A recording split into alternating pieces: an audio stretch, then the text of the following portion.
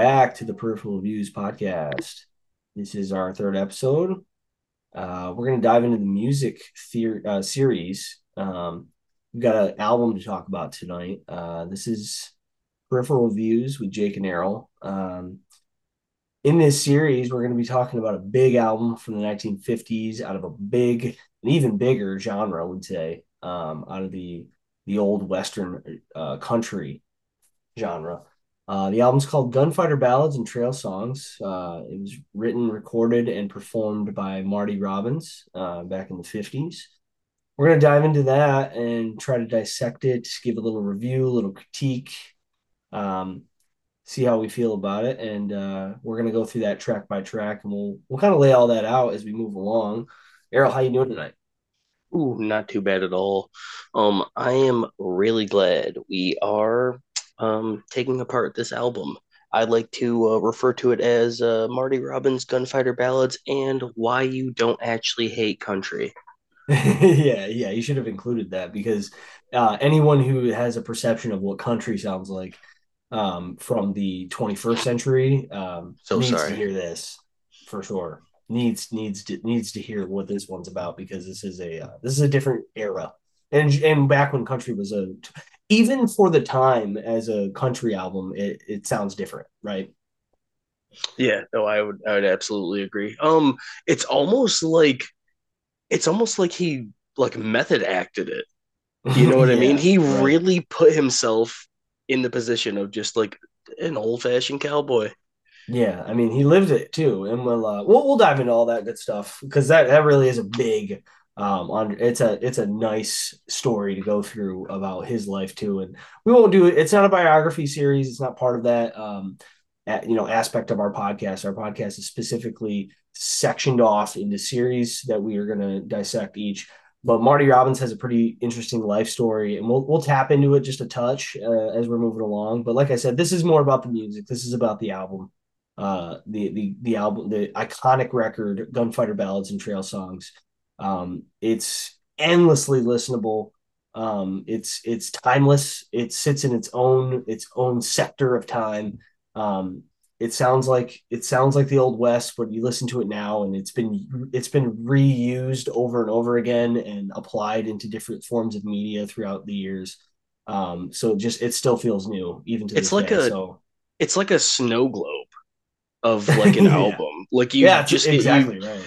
you just get to shake it and look at it, and it really does just bring you right back to that time. And you can It truly does.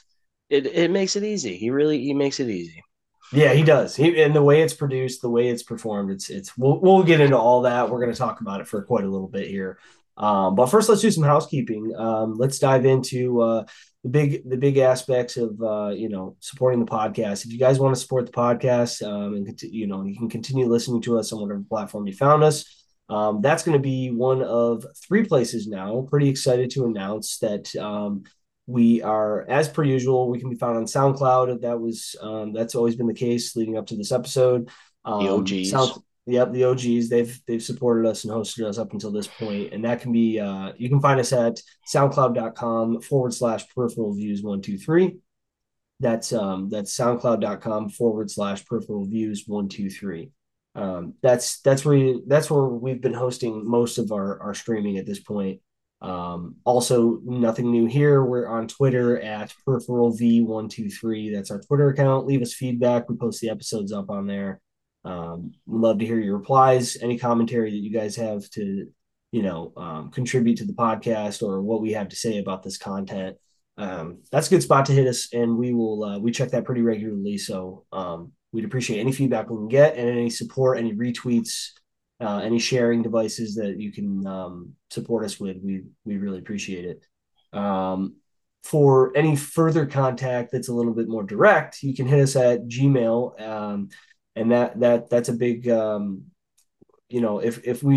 if you have an inside feedback that you really want us to get to or you really want us to answer, maybe you don't want to you know reach out publicly, or you want us to confront it publicly or address whatever your feedback is publicly, you can hit us at peripheralviewspodcast@gmail.com. that feedback's also just as important. We want to hear what you guys have to say. Great way to get a hold Good, of us. It would good or be bad, the right? Gmail. Yeah, Yeah. yeah. The Gmail's great. You don't have to, Questions, concerns, any yeah. kind of. If you want to avoid social media, that's a good outlet for it too. So anybody who's listening who wants to give us some feedback, good or bad, critique us, tear us down, whatever you got to do, that's a good spot for it too. Um, Huge, love to hit this announcement. If you've happened to up until this point listen to our first two episodes, you know that we've been working on getting on Apple Podcast and Spotify. Those are big platforms to have a podcast hosted, and it took a little bit of time to get the publication finalized. But I'm happy to announce that is completed, and we are officially on Apple Podcast.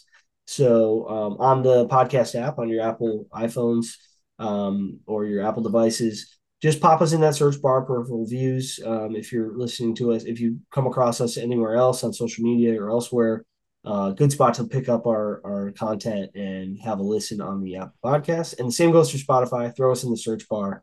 We are officially on Spotify now, and Let's we're pretty go. pumped about it. Yeah, we're off and running. Moving ahead, those are the big contact points for us. Any like I said, any support you guys can give us, we really appreciate it at this point. And we look forward to hearing any feedback we can get from you guys as we move along. And it'll probably take a while. We're working hard to try to pump out as many episodes as we can. We're busy fellas, but we're Yeah, trying to honestly, get it best done. case scenario, you don't you just find us out of the blue and we already have a bunch of episodes going. But like if you're here with us from the start, we appreciate that as well.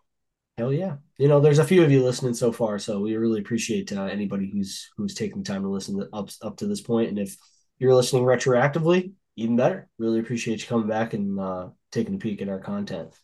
Um, really want to hit a big point of appreciation to this particular artist, we'll call them. Huge.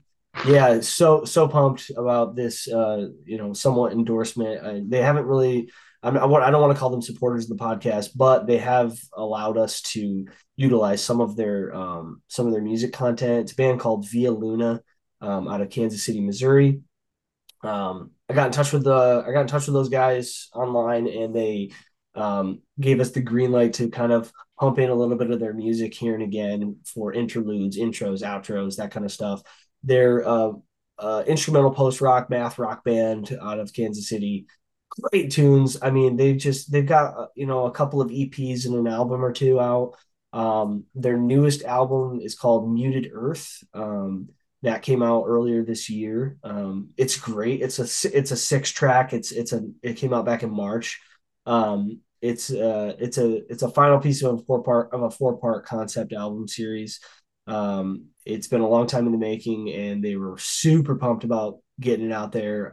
I've listened to it front to back. It's really great. I love the pun titles. With Greg Power comes Greg Responsibility is just that's just hilarious. I mean, they've always been pretty good about that kind of thing. Their track titles are just always really funny. But they're a really talented band. Give them a listen.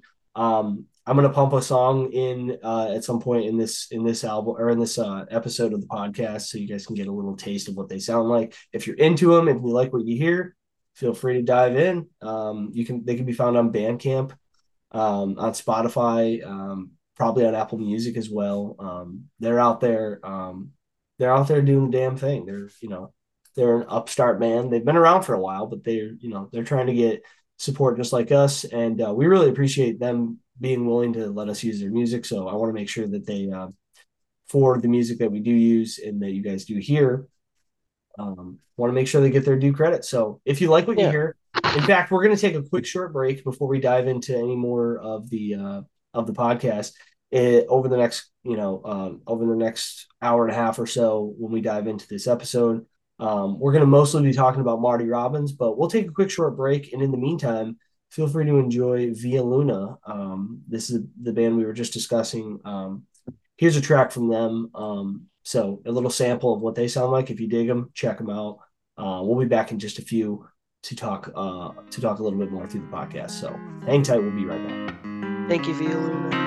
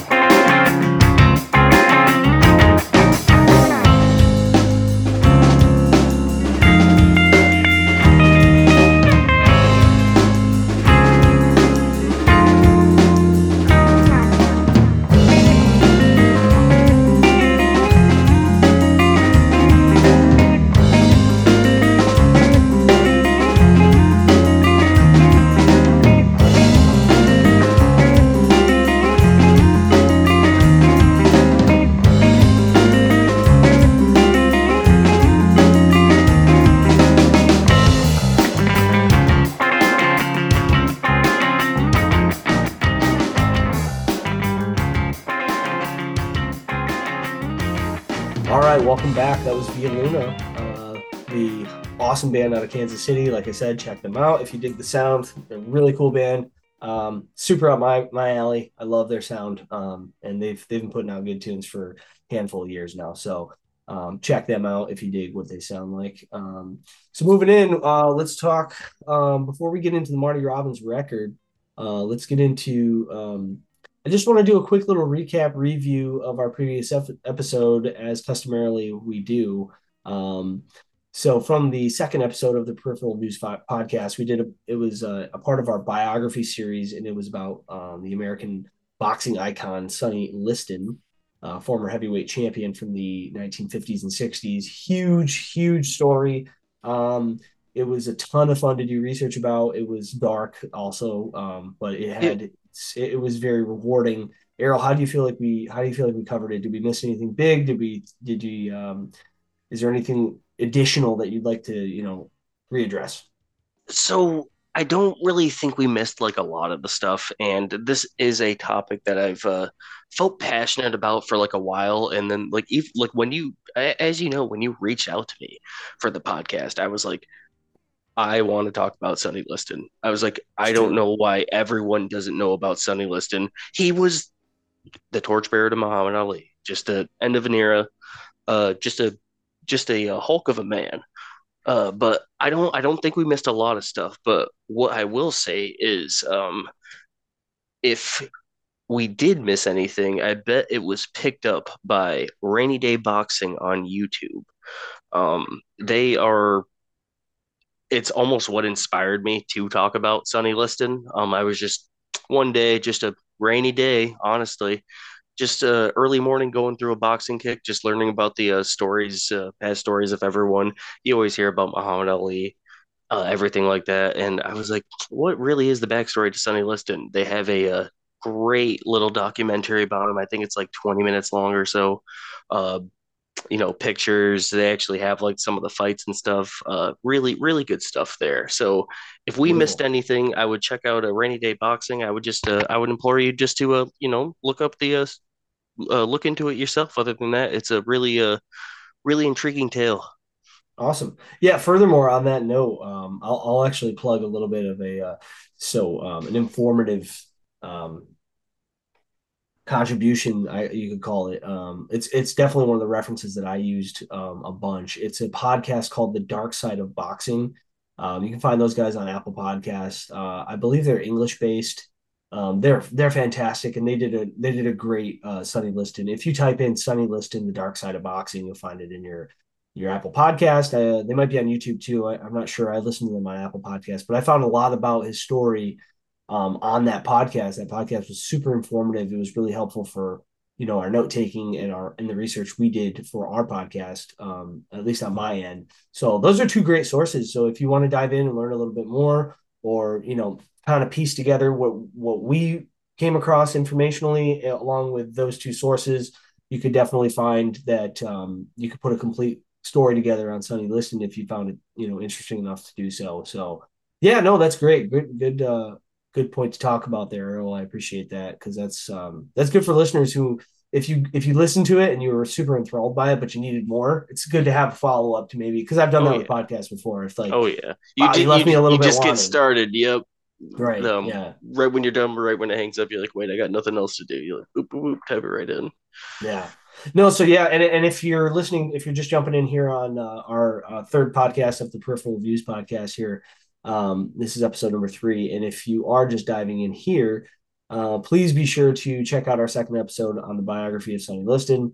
It's available for all your listening pleasures on all of the major podcast platforms at this point now, which I'm happy to tell you. We're on Spotify, Apple Podcast, SoundCloud, and those can be linked right. You can find most of those links right on our Twitter account, at peripheral V123. So feel free to check that out. Errol, what's going on in the world of music for you? Before we dive into the Marty Robbins album, album review, if you want to call it that, within our music series. Before we dive into that album and start talking about what is an unbelievable mark of the evolution of American music, let's talk a little bit about what's going on in the world of music on your end. What have you been what's been massaging your audio for the recent weeks? Um, I've been feeling a little nostalgic. Been finding myself listening to a lot of Tribe, a lot of A Tribe Called Quest. Beautiful, Their excellent. latest album. Um, why can't I think of it off the top of my head? It was really good. You're talking about the 2015 album or 16 or 7, somewhere in that range it came out, like, or are you talking, did they put anything brand new out? No, no, not like brand new at all. It was a little while back. Bear with me for one 2016, second. we got it from here. Thank you for your service. Is that the one? Yes, That's the yes, one. I've heard that. It's great. that's the exact one. That's great. Really like that.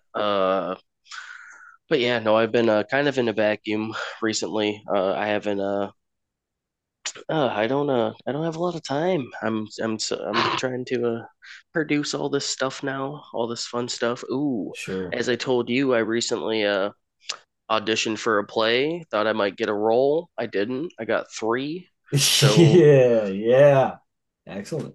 it's a month away. Anyone, if anyone's listening to this in Watertown, I guess we are. Yeah, it's gonna be June 23rd and 24th at the Fairgrounds Municipality Hall, and Beautiful.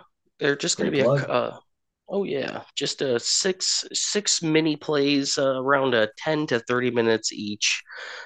They're just based on oddities and mysteries. Just a nice little showcase of the town talent. Beautiful. Congratulations, number one. And number two, yeah, we'll if anybody happens to check this out before those dates, please go and support the local talent there for sure. And if not, we're gonna follow up with Errol probably in the next podcast and see how everything went. And hopefully, will somebody be recording the performances? I think so. If it's bad, then like I was telling you, I'll probably just run out. So, but like worst case scenario, if something is decent, then yeah, we'll be good to go. I'll tell you this. If someone gets a hold of me and they're like, "Hey, I heard about the play from the podcast," I will pay for your ticket for Hey, up to no five people. I'll do five people because I was gonna say if this just blows up out of proportion, I'm not rich, guys, but like, I don't.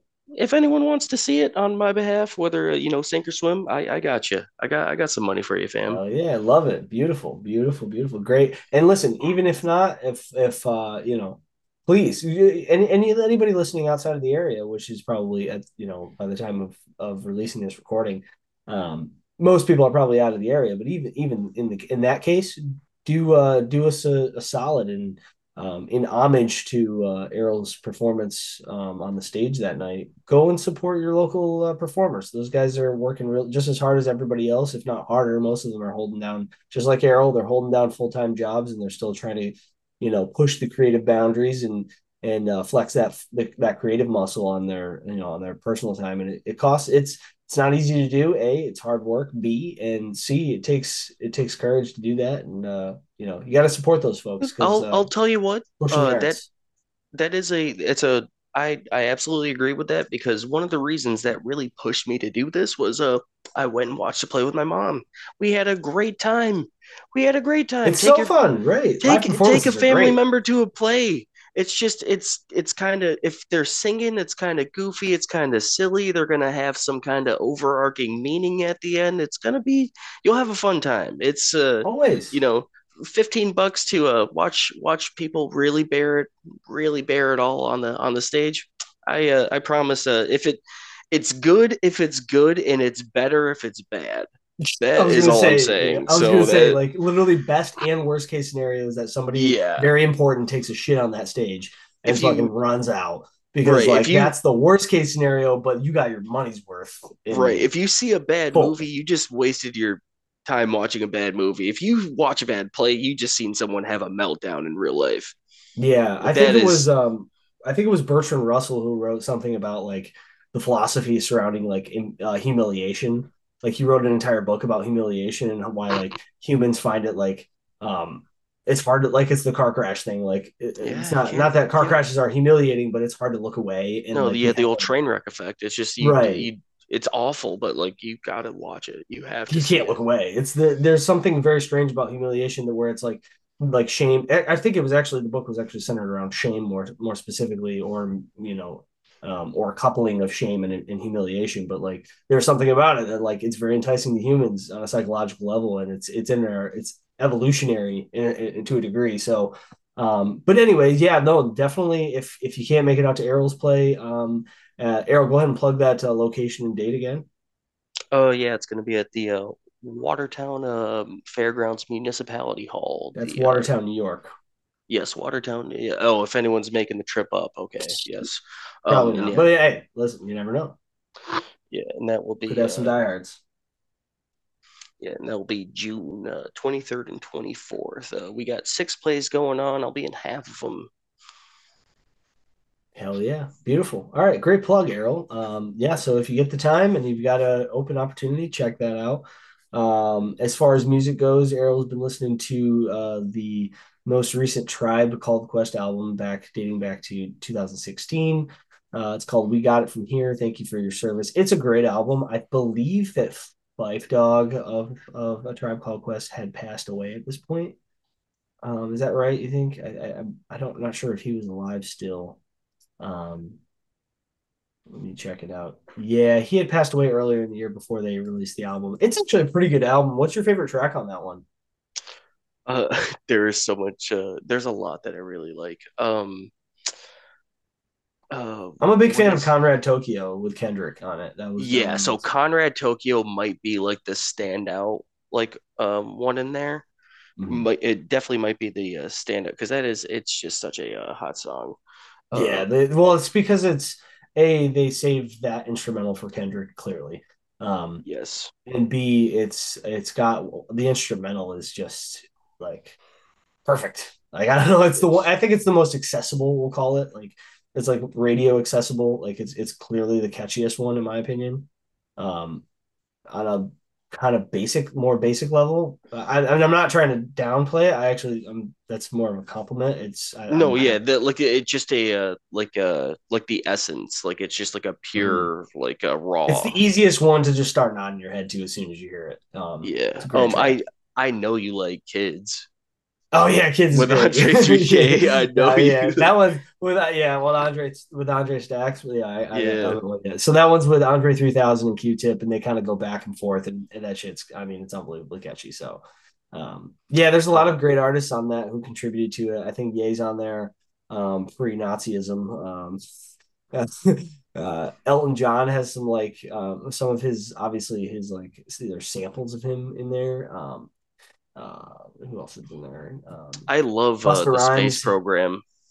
Yeah, the opening track's great. It's a good one. That's another good one because you got Fife in there because Fife Dog before he passed away clearly he had done some recording for the album beforehand, and I'm glad we're talking about it because I actually didn't you didn't let me know that we were talking about this, which obviously we're not we No, I don't didn't. I we don't thought we do, were just gonna talk about. no I know we All I don't did was disclose it. pre-listen No, to. Yeah, you I did it just right. pre-listened to some of your stuff, and I was just gonna talk about that. I didn't really have anything, so No, you I'm kind of glad threw though. me I on the like it. spot. But I I like it. was like, yeah, no, I have a. Yeah, no, yeah, you gotta love some Tribe, man. Timeless, man. I was listening to So actually timeless, electronic relaxation when I was coming back unbelievable. from work.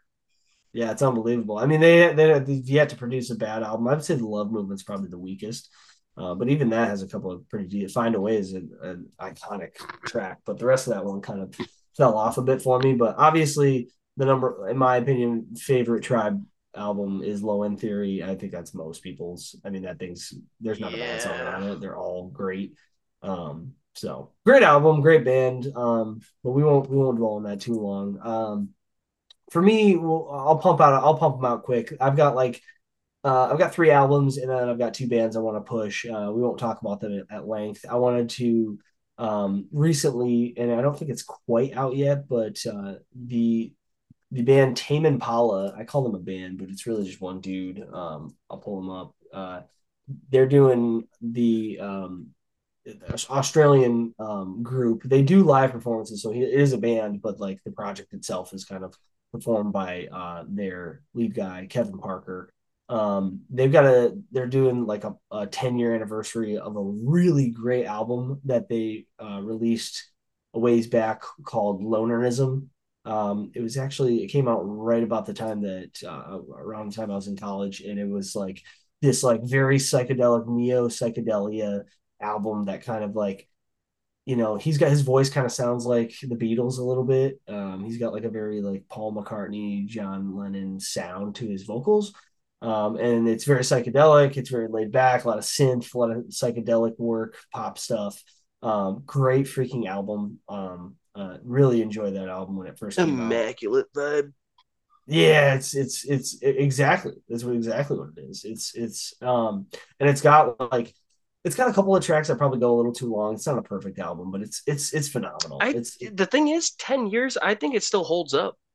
I was Yeah, it does. It I really was listening to does. some stuff. I was like, this is good. It's still good, and it's You no, know what's it's great about it I'm too, and excited. why it holds up is because it's already kind of neo, like it's already kind of Hmm. retro. It's already harkening back to Right? like an Yeah. earlier If you time. if So you like it, it's because you liked it. yeah, it's true. So that 10-year anniversary album should be coming out soonish. I'm not exact. It looks like it came out in the fall of 2012, so it should be on its way out at some point. If not, you can find the original. It doesn't really matter because the original album is already out, and I don't think unless he's going to add something to it, which I'm not sure that Kevin Parker is doing that. But either way, the original album Lonerism is fantastic. It's a great track for track album. Feel free to dive into that if you're interested in some like neo psychedelic stuff. Really good album.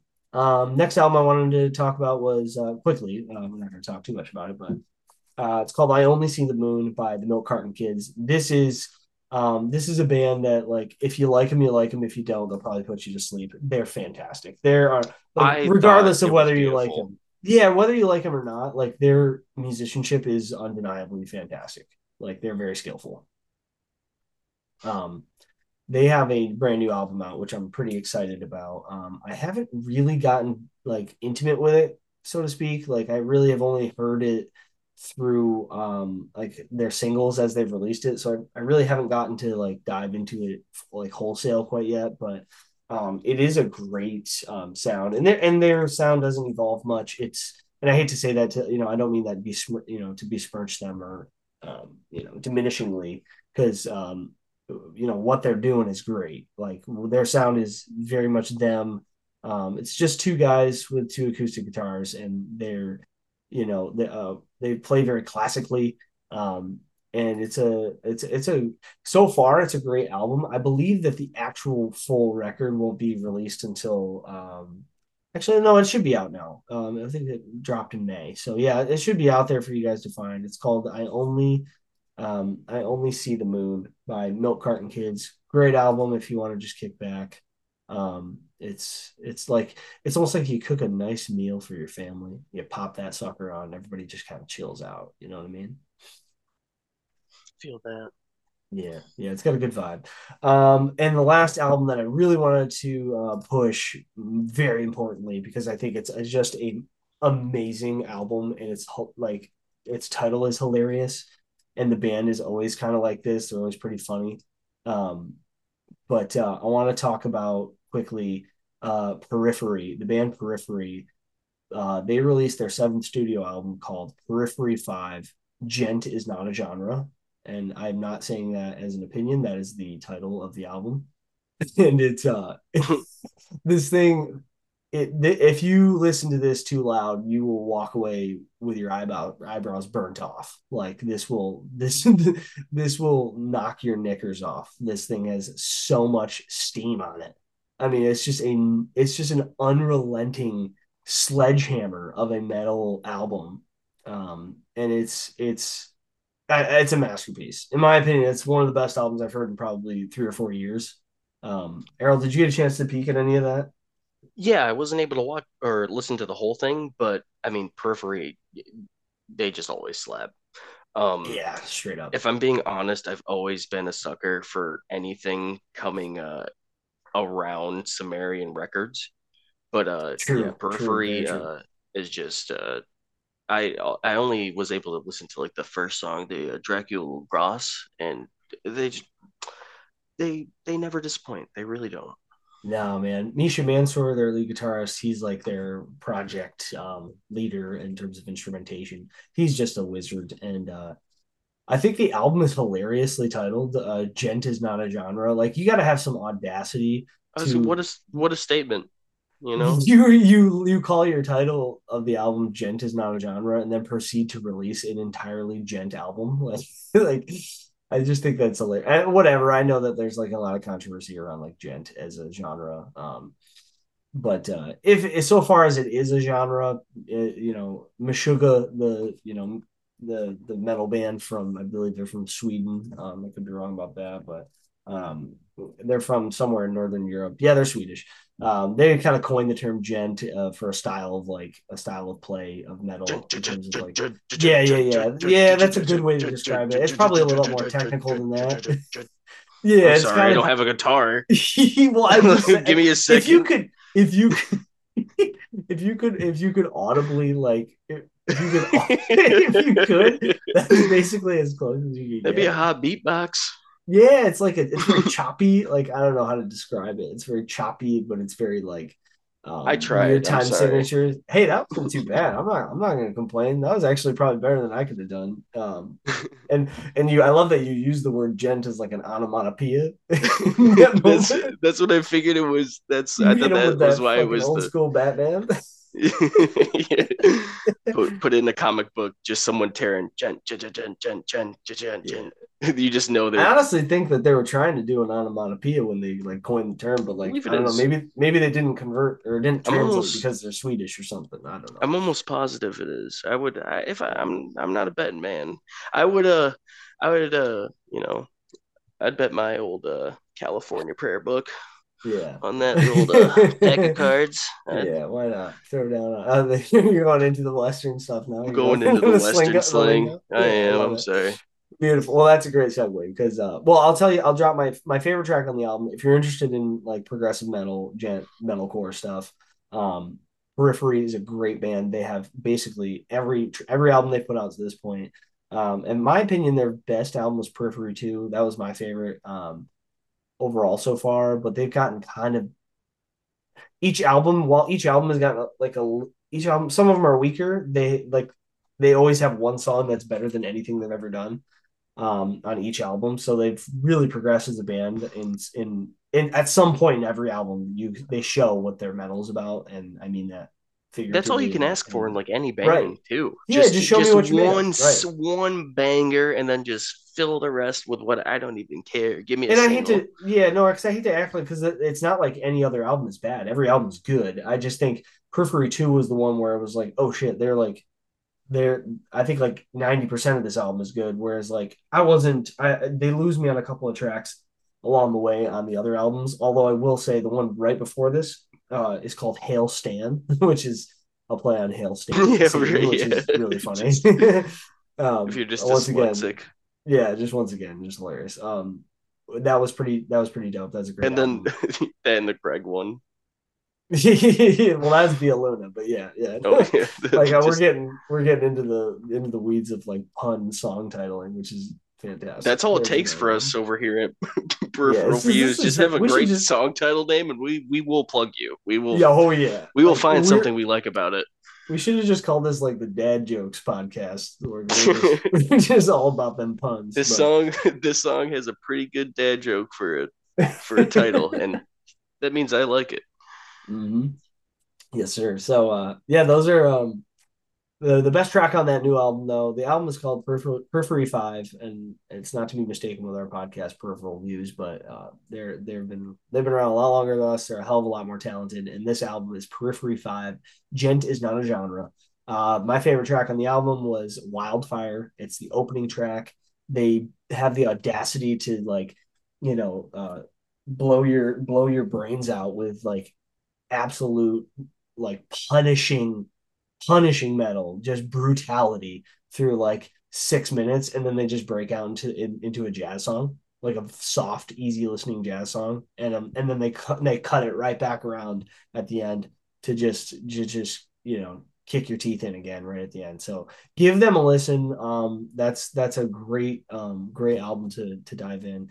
Very different than the album we're going to be diving into today. So, but if you're interested in that kind of thing, great album. Two bands I just want to talk about really quickly. I'm just going to plug them. I'll give it a quick description of what they sound like. I've been listening to a ton of them. We're talking about music today, so I just want to talk about what we've been listening to. Band called Elephant Sessions. They're a Scottish band. They've got a really unique sound. It's very like poppy, but they use like very authentic Scottish instruments. They have a very Scottish sound, which you can imagine is very like heavy on like wood instruments. They sound amazing. Like their instrumentation is just beautiful. It's got a very, but they're modern. You know, they use electronic instruments as well, some synthesizers and stuff to keep them sounding modern. And they're young guys, so that's what they're privy to anyway. Great band with a couple of really good albums. And then I want to talk about really quickly Drive By Truckers. I've been really into Drive By Truckers. Always love that band. They have been around for like I don't know, like 25 years at this point, just like pumping out one good record after another. They are and they're just so reliable. And I just wanted to show a little appreciation to that band because they've basically never put out a bad album. And if you're into them, you'll love them. If it's not your jam, if you're not into alt country, no big deal. They might not be for you, and maybe there's another alt country band out there for you. But everything they've ever done, I've always been super impressed with. So far as I've heard it, I've been a fan for about 10 years now, and they've uh, they've treated me well because everything they've put out has been a real treat for me. So if you're interested, those are my music suggestions or recommendations. Elephant Sessions, Drive By Truckers, Periphery 5, Genta's Not a Genre by Periphery. I Only See the Moon by Mel Carton Kids. Lonerism, 10-year anniversary album. Or just dive back into the 2012 version of that, Lonerism by Tame Impala. Those are my music suggestions. Errol, what do you say? Let's burn the breeze as we're headed into 1950s American Southwest for tales and woes of the Old West through the savvy storytelling of our friend Marty Robbins in the iconic American Western country album, Gunfighter Ballads and Trail Songs. I'm sorry. Yeah, no, I'd say giddy up, partner. Giddy up. Let's do it. We'll be back in just a few. Thanks for listening. I see a candlelight down in the little green valley, where morning glory vines are twining round my door. Oh, how I wish I were there again, down in the little green valley. That's where my homesick heart will trouble me no more. There's only one thing ever gives me consolation, and that's the thought that I'll be going back someday. And every night down upon my knees I pray the Lord to please take me back to that little old green valley far away.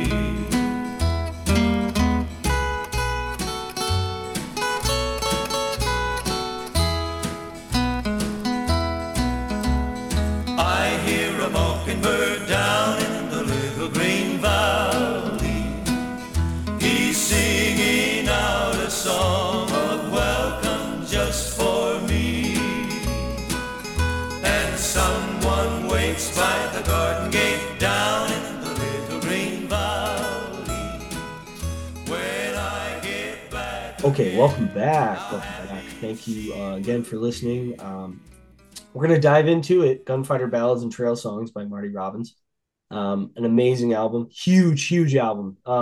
Little heavy, actually, to be jumping in as our first Yeah. music album, but Yeah. glad to do it. It's such a great piece of American history in a lot of ways. So, Errol, what was your first exposure to Marty Robbins? I know that he's been around since the late '40s into the '50s. He was a big name even in the '60s and '70s. So, what's your initial exposure to him? I think it was the same as a lot of people. It was a Fallout New Vegas, Hmm. my first love. Um, I was never really a big fan of, as I said before, I was never really a big fan of country songs or like anything like that. Played a little Fallout New Vegas. I was like, oh my goodness, it's not just the stuff on the radio. And Big Iron on his hip, just iconic. I was playing a whole game. I was like, I'm going to sit here and have a run through where I'm going to like be like a melee guy. I heard the song Big Iron on his hip. I'm like, all right, you got to dump all your stats into small guns, man. We got to get the big iron. We're gonna roll with just straight sheriff builds starting right Yeah. now. Oh yeah. But man, no, I love the game. I love the song, and I love the album.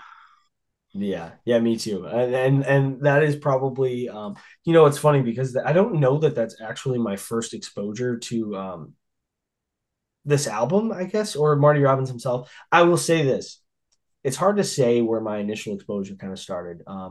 I will say this, if that is the first, whether I know it or not, that was the first one. Like I heard that song in that game and took note, but I didn't bother to look up what the hell that music was. I was just like, God damn, this is good. Like playing that Hmm. game because I played New Vegas too, obviously, endlessly, like probably way too much. But that game was just so iconic, and that sound from the game was truly incredible. And listen, if we have any listeners over the age of 60 who are rolling their eyes at a couple of young cats talking about we heard Marty Robbins for the first time on a PlayStation 4 video game or PS3 video game or Xbox video game.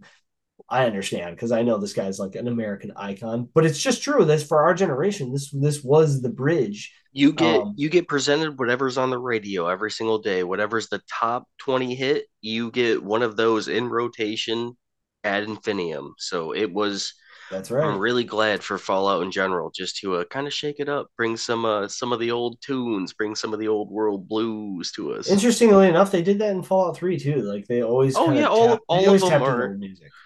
Oh yeah, no, the whole thing is like a dystopian apocalypse where everything stopped like in a atomic age, like in Yeah. 1950s. All It right. stopped like Perfect. That's right like right. that was these were That's the why that was last there. they Exactly. were the last songs on the radio at the time. And there Yeah. was nothing new, and it's like, oh yeah, it's the hot new track for the That's last how big 200 the old years. Big Iron was. That's how big a track it was. It Ooh, was the what was stayed the around. That's right. It sure did. So that wasn't really that probably was my initial exposure without truly knowing it. I would say that it's likely that I probably heard it along the way. I have aunts and uncles who are into that old school country stuff from the rockabilly Western outlaw stuff. Um, that dates pretty far back. So I'm sure along the way in my earlier years, I probably heard it, but that's probably the first time as well that I was like, oh, what's this? I'm interested in what this sounds like because this is just this man's voice is just very unique. It's like almost, it's operatic in a way, and Yeah. it's And almost unique. like and like to like a retort to any old person who's watching this, like, oh, these kids are they just were influenced by some video game. The We could be hypothetical. talking about Ray Charles, Johnny Cash, Mm-hmm. Elvis, Chuck Mm-hmm. Berry, That's right. Fats Domino. This is not this is a big time for music. This is I'm not just saying like, oh, like be glad, but like no, we are glad to talk about Marty Robbins amongst the greats. Because Is he is amongst the greats. He I really is, and think, he dude, doesn't get I it. like him more than Elvis, man. I think Johnny me Cash, too. ooh, I don't, I that's a I won't go. I won't go so, that far. You're pushing it now. whoa, I won't say that yet, but Listen, I'll tell man. you The what, we're man in talking black about. does not. The man in black does not appreciate this besmirching Yeah, no, upon I his won't say name. anything negative, but I will say there is a reason we're talking about Marty Robbins right now. And it's because we really like him. We really do. Yeah, no, his entire his discography, if you want to call it that, his hits, his role in music is iconic. Is like a that's a small word for it. But let's talk about Marty Robbins a little bit. Let's talk about where he comes from. So Marty Robbins was born Martin David Robinson, September 26, 1925, in Glendale, a suburb of Phoenix in Maricopa County in Arizona. His father was Scottish and German, possibly of some Polish descent, and he started by playing, and his father also played the harmonica. Marty's mother Oh, was a descendant of maybe a little Irish, Scottish, German. So he's boys got some European in him. He's a But mutt. he's all West because he was born in Arizona. So like this is when you hear an album like this that like all the stories take place in the old West, you know where this comes from. This guy actually grew up in the area, It and was his parents' life. right, yes, Yeah, exactly, like yeah, legitimately. truly, right, yeah. So we'll dive into Because that that. was the late 19th century, right? Yeah, that Right, yeah. was So like he talks about like his maternal grandfather, Texas Bob Heckle, who was a traveling salesman, raconteur, and local medicine man. He recalled he quote Marty quoted by saying, quote, he had two little books of poetry he would sell. I used them to sing him. I used to sing him church songs, and he would tell me stories. A lot of the songs I've written were brought about because of stories he told me. Like Big Iron, I wrote because he was a Texas Ranger. At least he told me he was. So that's interesting. But it's funny because you never know. With outlaws, you don't know, right? Like especially in that era of yeah, time. he could be an outlaw, and he's just the Could last one be living. You're just like, yeah, interestingly but enough. I was a ranger right Well, he's before the. born in 25, so these stories were probably told to him in the 30s. And like you're talking about his maternal grandfathers probably grew up in the late 19th century, mid 19th century. Like, you know, who's who and who's on the right side of the law and the wrong side of the law is probably very blurry, right? Man, it doesn't matter until someone's laying down at the strike of noon. That's that's goddamn right. Yep, that's exactly right. Who's gonna be who's among the willows, as they used to say. Mm. Um, And Marty makes that clear in this whole, there's heroes, there's villains, but like, heroes lose and villains win, man. It's that's not right. life isn't it's not fun. It's not fun in the old West. At least it wasn't. No, and he grew up in it, and he was inspired by a lot of, he was he grew up alongside like some of the, and it's interesting because he kind of paved the way for this outlaw country scene in the 50s and 60s. Like this album came out, this album is so important to the genre. It was released in 1959, so it's pretty early for an outlaw album. Most guys that you would consider outlaw country, the Willie Nelsons, the Waylon Jennings, these guys were pretty clean cut, at first. Merle Haggard would probably be the exception, but as far as the Mount Rushmore of outlaw country singers, Waylon Jennings and Willie Nelson, when Willie Nelson's first couple albums came out in the 50s, these were clean cut albums. This he wasn't rocking the bandana and the beard and the ponytail and the bloodshot eyes from the It weed was smoke the that we it know was him the Hank now. Hills it was the Hank Hill version of. Right. Yeah. He was clean Yeah. cut. He was talking about very conservative things. He was on TV. He was, and Waylon Jennings was a similar story, but Marty Robbins was not, he was those things as well because you had to be at the time to make it. And he definitely wanted to make it, but he also his tales were that of an outlaw. Like sometimes he wasn't always his songs were not always written from the perspective of the sheriff or the ranger was the good guy. Like there was anti-heroism, written amongst his storytelling. So he's an unbelievable figure in the history of country music. So as far as his biography, we maybe one day we could do a full biography on him. But I don't want to touch too much on that. I really want to dive into the album but now you know where he comes from. Um, how we're going to kind of break this apart is here's what we're going to do. This is the way that we're going to kind of dissect the album and just to give a layout and a format of what to expect. So, first, we're going to talk about 1959 when the album came out. We're going to talk about specifically what music was out at the time, what were the hits, what were the big albums, what were the popular artists at the time. We'll touch on that pretty quickly, move right on through. Then we'll talk about some of the stories about the album production, how it got made, who recorded it, who's the musicians, the label, the producer, and how long the album is. So some of the details surrounding the album. And then we will do following that, we're going to do a track by track breakdown. That'll be the meat and potatoes of the episode. That will be the core of what we do here on this episode. We're going to go track for track. We're not going to sit here and dissect every lyric. We're just going to kind of cruise on through. We're going to talk about what the songs are about, how we feel about them, and move on. Um, we'll then talk about some lyrical content, how we feel about the storytelling, what the stories mean to us, what we interpreted the stories to mean, and we'll follow that up with what some of our favorite lyrics, our favorite measures, our favorite instrumentation from each track, what we, some of the highlights that we enjoyed about the track, and then though after all of that is discussed per track, we'll move on to the next track and kind of coast through the album. Um, then we'll close everything out and we'll give the entire album in its full our personal rating. And I didn't mention in the intro that we are still working on a website.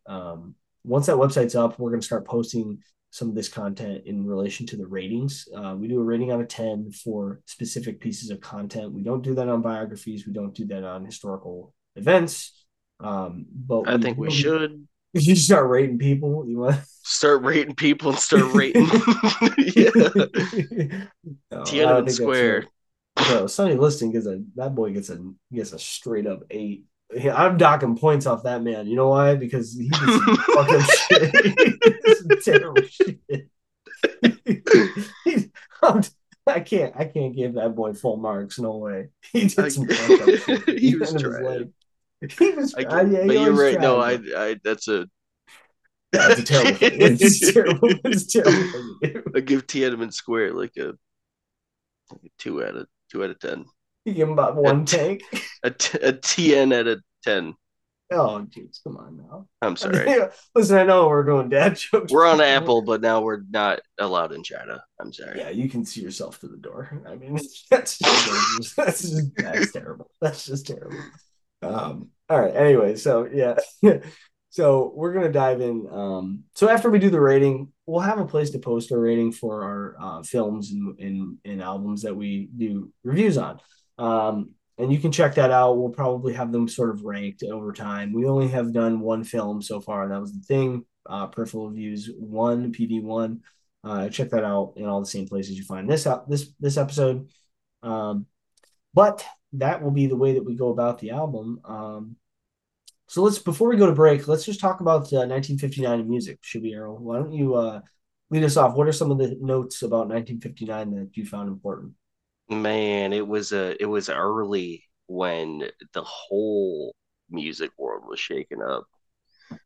It was February 3rd, 1959. That was the day the music died. Wow. Good. Important. Very, very important. Yeah, no, it was who was it?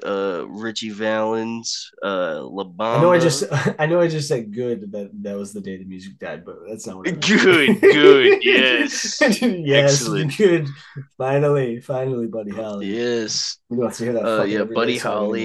anymore. Every day it's a getting closer, and then old man JP Giles Perry, Big Bopper. Big Bop, yeah. Yeah, the Yeah, it's JP. horrible. Yeah, pretty important moment in the history of music and the history of American culture. Um, Obviously, just a tragedy. It's of course a tragedy how that all shook out. I guess I heard that their fuel was running bare, and then all of a sudden the plane was going faster than a roller coaster, and then it turned into La Oh, Bamba. come on. I mean, I'm sorry. you just gotta stop. I mean, just somebody take this man's card. I'm sorry. Somebody No, it was close this actually a man's tab. tragedy. Close this man's tab immediately. All right. Come on. I mean, that man did nothing to you. No, Uh, I love La Bamba. I love what is it? The Chantil Lace? Yeah, Red Frilly Lace. yeah. Do That's right. Richie do. Havens, right? Yeah. Or Richie Valens. I'm sorry, Richie Havens is somebody else. No, the Right. Giles Perry Big Bopper. Oh, that's the Big Bopper. Okay, I'm Yeah. sorry. You're right. J.P. Richardson. Right. Okay. Yeah. Make me Well, at spend least my you get money. there is a silver lining. I mean, we got that fucking horrible 1971 song by Don McLean, American Pie, written about that whole ordeal that everybody got to. I say it's a horrible song, and the only reason I say that is because culture has told me it's a horrible song, but I actually fucking like it. I actually really Mm. like the song. I think it's a great song. Like if you actually sit down and I think it's like beautifully written, but I also think that Don McLean wrote way better music that he never got credit for because of that damn Mm. song. Like he's got some Okay, yeah, unbelievable. just it's hard to sit under or to outshine, Yeah, like, you know, I I mean feel that. it's a monster of a track. But he wrote a song called "And I Love You So" that has been like covered a million times. It's like a gorgeous, gorgeous tune. Like it's a genuinely beautiful song. I'm honestly shocked that there's not like a popular movie about like the day the music died. Yeah, I mean, I What? think they have been, but I don't know that Yeah, they're but not like not. popular. I think Yeah, you're right that about is. that. I can see a trailer right now with the Buddy Holly song. Every day it's a getting closer. All of a sudden, disorientated voice, going faster than a roller, and then it's just like the Mhm. plane going down, dude. That would be terrifying, and Yeah, they should it make a would work. modern one, right? They Yeah, they should. could do that. They could make them I like a think we say we modernized. say something about that in every season. They should make a movie about this. They should make a damn movie. Well, this podcast is basically just every episode is just filler until we can circle back to film, where, Yeah, that's to our be real, wheelhouse. yeah. I hate to say That's kind that, of but why we like, started, right? We really yeah, did just want to talk about movies, and we're yeah, like, we that's gotta okay. watch But them. We gotta well, the read thing these about it books to is, talk about them. you got to talk about these damn books so I can get back to the damn movies and try to sit on my ass.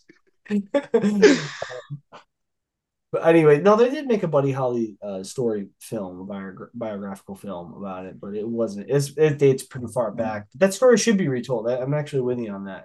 It's an important story, and in 1959, that was easily the biggest thing that happened. But I will So, argue it. It looks like as I'm reading here now, the album "Kind of Blue" by Miles Davis, which is that album is a fucking piece of mastery. imagine trying It, to release music at this time. What the Miles Davis dude? did. Miles Davis did. Let me He tell didn't you what. care. Well, he's also Well, Miles Miles, Davis, so yeah, yeah. Well, he was 300 times the musician of Buddy Holly and Richie Valens, but no, if you that's genuinely this is just a coincidence. I didn't actually know this going into the podcast. I'm glad it's come to light though. Is that this album, Kind of Blue, has always been and it's a staple in jazz music, right? Like it's always regarded like in like the conversations of like greatest jazz albums ever made. But like I've always considered it to be like on my top like few favorite jazz albums, like top three, top five. Because there's a song called Blue and Green that he did with Bill Evans on that album that will I mean it'll crawl in under your skin in a way. You hear even the opening chords like it's anybody who hasn't listened to Kind of Blue by Miles Davis, dive right in. It's not super long. It's like under an hour. And it's one of the greatest pieces of music you will ever hear. Like regardless of your opinion of jazz, like some people don't like jazz. I understand how it's not as accessible as a lot of other genres of music, but man, that came out I'll in tell you, 1959 and man, what a year. Like that alone, those two things alone, because that is a monumental piece of music to have come out the same year as the album we're going to talk about today. I'll tell you what, I have such a soft spot for jazz. True Likewise. story. The other day, there was this guy walking around town with a Jabberwocky mask, and he had a electric piano that he was just holding on his shoulder and just kind of dragging it along his shoulder, and it was just randomly bling bloom bling bloom, and I was Hmm. like, that doesn't sound bad. No. I was like, he doesn't know that. I was like, but this is art. Then I was like, man, I really just need to look it out more.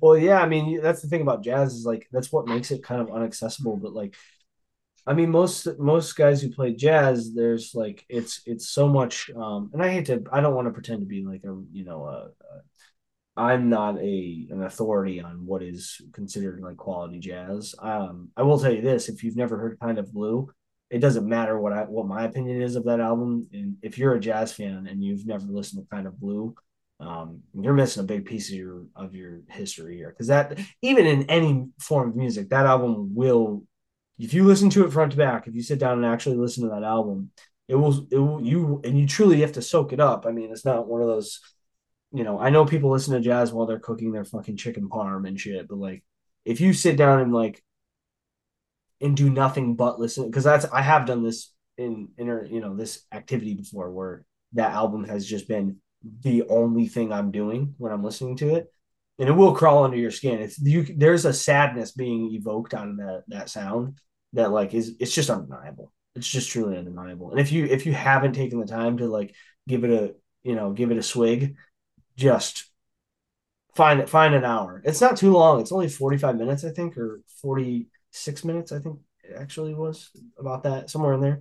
Um, it's I mean, it's iconic. It's such a big part of where jazz went. And even after the fact, I mean, there was uh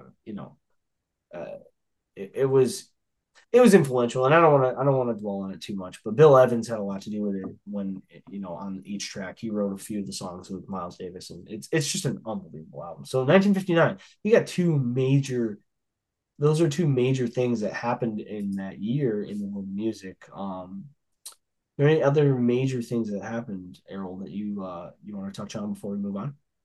Eh, not really that I can think of. Nothing that I'd like to overshadow the tragedy that was the day the music died.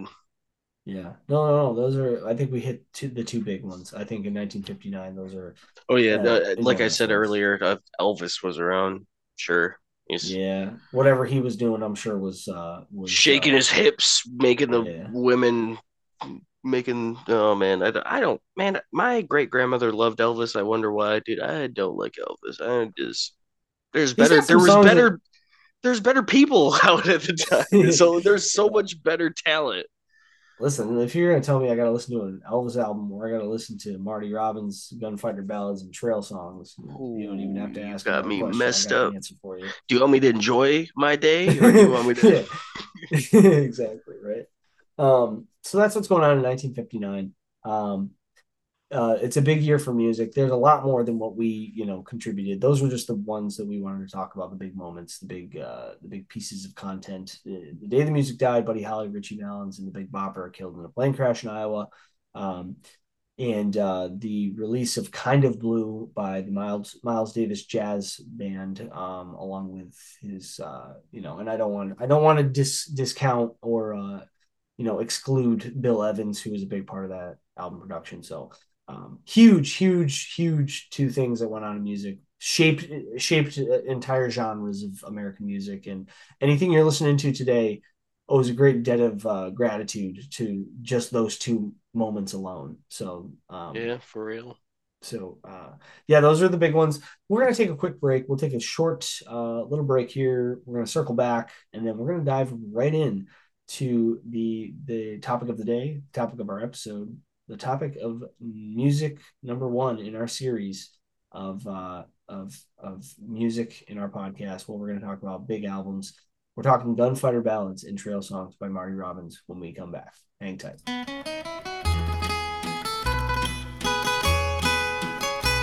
I'll sing you a true song of Billy the Kid. I'll sing of some desperate deeds that he did way out in New Mexico long ago, when a man's only chance was his old 44.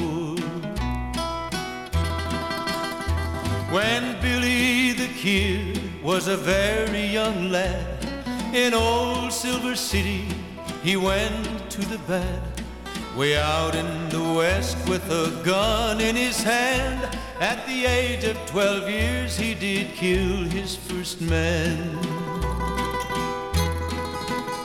There's Mexican maidens play guitars and sing songs about Billy, their boy bandit king, ere his young manhood has reached its sad end, with a notch on his pistol for 21 men.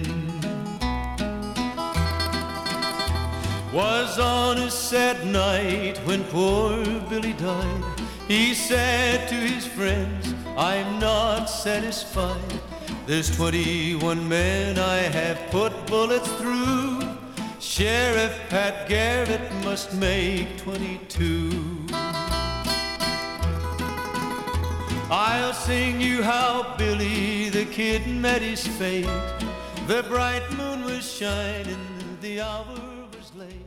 Shot down by Pat Garrett. Okay, welcome back. Peripheral Views Podcast. This is our third episode. We're talking Gunfighter Ballads and Trail Songs by Marty Robbins. Huge album from 1959 from an iconic country music artist. Massive album. We're going to do the track by track breakdown. We're going to talk a little lyrics. We're going to talk a little storytelling. We're going to talk a little instrumentation as best we know it. I want to throw a quick disclosure out there before we dive in. Errol and I, neither one of us are, we're not accomplished musicians. We don't read sheet music. We're not professionals in any musical way. So I just want to throw this disclaimer out there, just as for follow up feedback. We are just talking appreciation. We're fans of the music. At some point we'll probably talk about music we're not super fans of, and we'll be a little critical. But I don't want it to come off as smug or like we know what goes into musical composition, because that's not our expertise. We just want to talk about the album because we find the album interesting and important in the world of music. So Yeah, I stopped band like halfway through high school, so I yeah, I used mean, to we're know how to not read sheet music. anything that if we sound critical of any amount of music at any point in any podcast in this series, in any series really, I don't want it to come off as egotistical. We're not professionals. We just want to talk about the albums, and that's pretty much the only disclaimer I'll give for it. We're not going to be apologetic about if we are critical, but I don't want it to seem as though we are standing on a pedestal of brilliance, because we're not professionals in that field, but we want to give a critical eye and express how we feel about the content. So that being said, disclaimer out of the way, let's dive right into Gunfighter Ballads and Trail Songs by Marty Robbins. Two different track listings for this album. We're going to talk. There are two. There's another one that was reissued in 1999. We're not going to talk that one. We'll discuss that one and its track order and how we feel about it at the end here. But first and foremost, we're going to be talking about the original track listing on the original release from 1959. And first up, we're going to talk about a big one, and I mean that literally and figuratively. Errol, let's dive in. We're going to, I should mention in the format, we're going to be introducing little samples from each track. So just bear with us in between each song. We're going to back out of the audio and plug in just a little sample. So you guys, if you haven't heard the album and this is the first time you'd be listening to it, you'll get a little sample of each song. So first up on deck is track number 1. It's a big one. It was written by Marty Robbins. It comes in at 3 minutes 56 seconds in length, and we are talking Big Iron.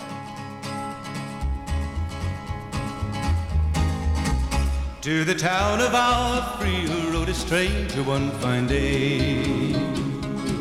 Hardly spoke to folks around him, didn't have too much to say.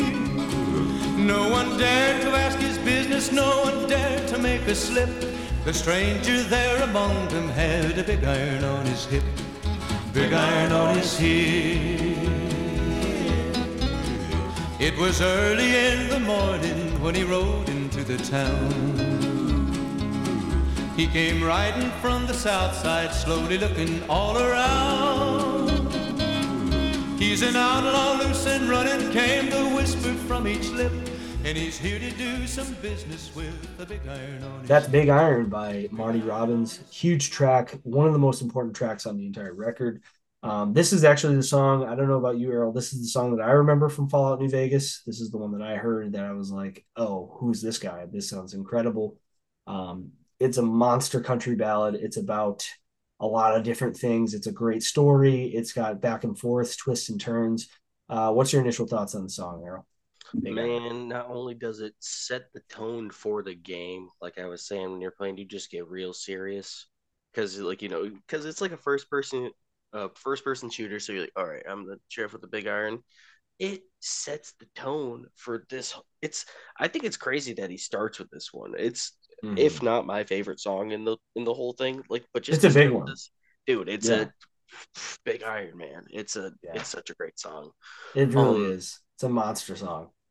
It is it showcases one of his bigger talents, and that's just the 3-part story. Like it's always Yeah, just like a three-part story. The beginning, it's a beginning, a middle, and an end, and it's always satisfying. Different variations of it. So he always says a lot with not saying much, and it's true. honestly, as I've been like really listening to this stuff for like the last week, it's a talent that I, as a potential artist, really would like to hone. Mhm. Yeah, the art of saying a lot by saying a little. It's he uses a lot of the same words in a lot of the songs, a lot of the He really same. does. It's true. And you know what's interesting about his writing too is that like as you say that, it makes me think twice about like um I wonder if the composition of a lot of these songs lyrically, I wonder if he had like a lot of lyrics and then had to whittle it down and like really kind of because I mean a lot of writers do this is like I know that the author Seth Godin, I've heard him in a few podcasts. He's a pretty accomplished author.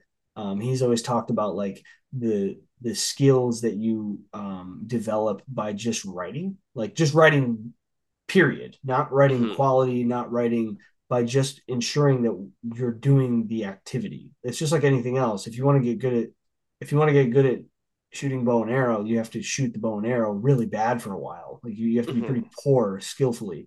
And the same goes for writing is like you just have to write. And I wonder if like his writing style was probably pretty developed at this point in his country music career as a a country music artist. But I wonder if these chunks of storytelling were like really long at first and then he whittled them down and then kind of shaved words off into these unbelievable verses, and obviously there's like rhyming schemes that are important in the composition too, but no, I think you're right. He does really accomplish a lot by saying very little, and um let's get the gist of the story going. I mean, the story of this song is basically it's a song about an unnamed ranger who has a fateful duel with a notorious outlaw, Texas Red. Um, and before I will say that we're gonna spoil everything from every song. So, but there is a twist at the end, and Texas Red gets his at the end of the song, shockingly too. I mean, what did you think when you broke down the lyrics? Did you actually think that the Ranger would get the upper hand, or did you think Texas They Red was the one inevitably to win the no duel? man. So they set you up. They set you up real bad because they're just like a real bad hombre in town, just real stranger. No one likes him, stranger there among them. He's just loose and running. And the thing that gets me, and it's one of the reoccurring themes on top of the one of the themes at the end with the clearing leather is the notches on his pistol. That's the first time you see it, or that's the first time you hear it. He goes, the notches on his pistol, number 1 in 19 more, dude. These people were serial killers. They had they Yeah. had 20 dead people. Like that He killed is a 19 people. monster. Yeah, That is an every notch on the absolutely pistol. It's also sick that they would notch like they took a man's yes. life and they To would like notch it like it. remember, like Yeah, right. premeditated, like And just here's doesn't care. hold on. Here's also the important thing to remember. Those kills were only attributed to that weapon. Right. So you don't know what other weapons he's been slinging in the old west that had the same amount of notches or more or less. But Right. either way, like yeah, Got like serial killers yeah, a you right got way to like, put it. 12, or yeah, you got the uh 20 on the big iron, but then you got like, like 17 on old Bess, you know. Right, exactly. That's what I mean. Is like it's because that's the Homicidal notches. murderers. This is not a You're right. Yeah. good place Well, to live in. no, like this is why the Western genre is so funny to me because it really is romanticized in like this very intense Dude. way, and it's such a you know have you ever seen the show Deadwood? No, but I'm familiar with it. Deadwood was like a good example of finally a show that was like, guys, you Clint Eastwood and Sergio Leone and fucking John Wayne and John Ford like made you think that the West was like this cool ass place where cool ass dudes rolled into town, took care of business, and strolled on out of there. And it's some tumbleweed town. But Deadwood was like the first show that was like, no, this place is fucking horrific and anyone can die at any time. And Yeah. that's the reality of it, is that it really And was that's a horror show, and and this that's song truly embodies that. and Marty Robbins does a really good job at embodying that in like the whole album. There's this it sets it off. You're like, you know what, this guy's probably gonna win, but you know the sheriff does. But then there's other songs like there's a good guy, you're rooting for him. They don't make Right. it. They just Yeah. they try their best, but there's just nothing that they can do. Do you know you die out in the desert. Yeah, I Um, mean, 20 men had this line is this is one of my favorite lyrics in this. 20 men had tried to take him, 20 men had made a slip. 21 would be the ranger with the big iron on his hip. And that's interesting. Well, obviously the big iron on his hip is like the repeated line it's a over and Colt. They over. both have Colts, But if he I'm not tells you mistaken. right. Well, it's a specifically the weapon that's being referred to as the big iron is a you're right. It's a famed Colt single action army pistol featuring several unique features, including the backstrap from a Colt 1860 Army and a barrel made from a sawed down Marlin rifle. So it's a badass. It's a Ooh, that's badass. a big That's a iron, dude. cannon. Half a rifle. That's yeah. What So you're the talking about a hell? literal cannon at the hip, and imagine the Yeah. holster's got to be like the holster's got to be pointed down to like the backside of his knee. I mean, Oh yeah. he's got to be walking, and he's got to be having. He's probably got a trench coat covered up. He's got to because Oh yeah. not that it's you don't have to No, hide your you weaponry, just but if you're walk in, after you get after you as a step off ranger, your probably horse. not. But they both had the big iron, right? Oh yeah, they both They got the both big had iron on their they hip. both had the big iron, but I wonder if they both had the same. It's not clear if that's both the same. If they both had the same weapon, Well, so here in the they both had a big iron, but is it the same Colt single? Is my question. I believe it's like a very similar because they say the stranger there among them had a big iron on his hip. Um, and then in the third, no, not the third.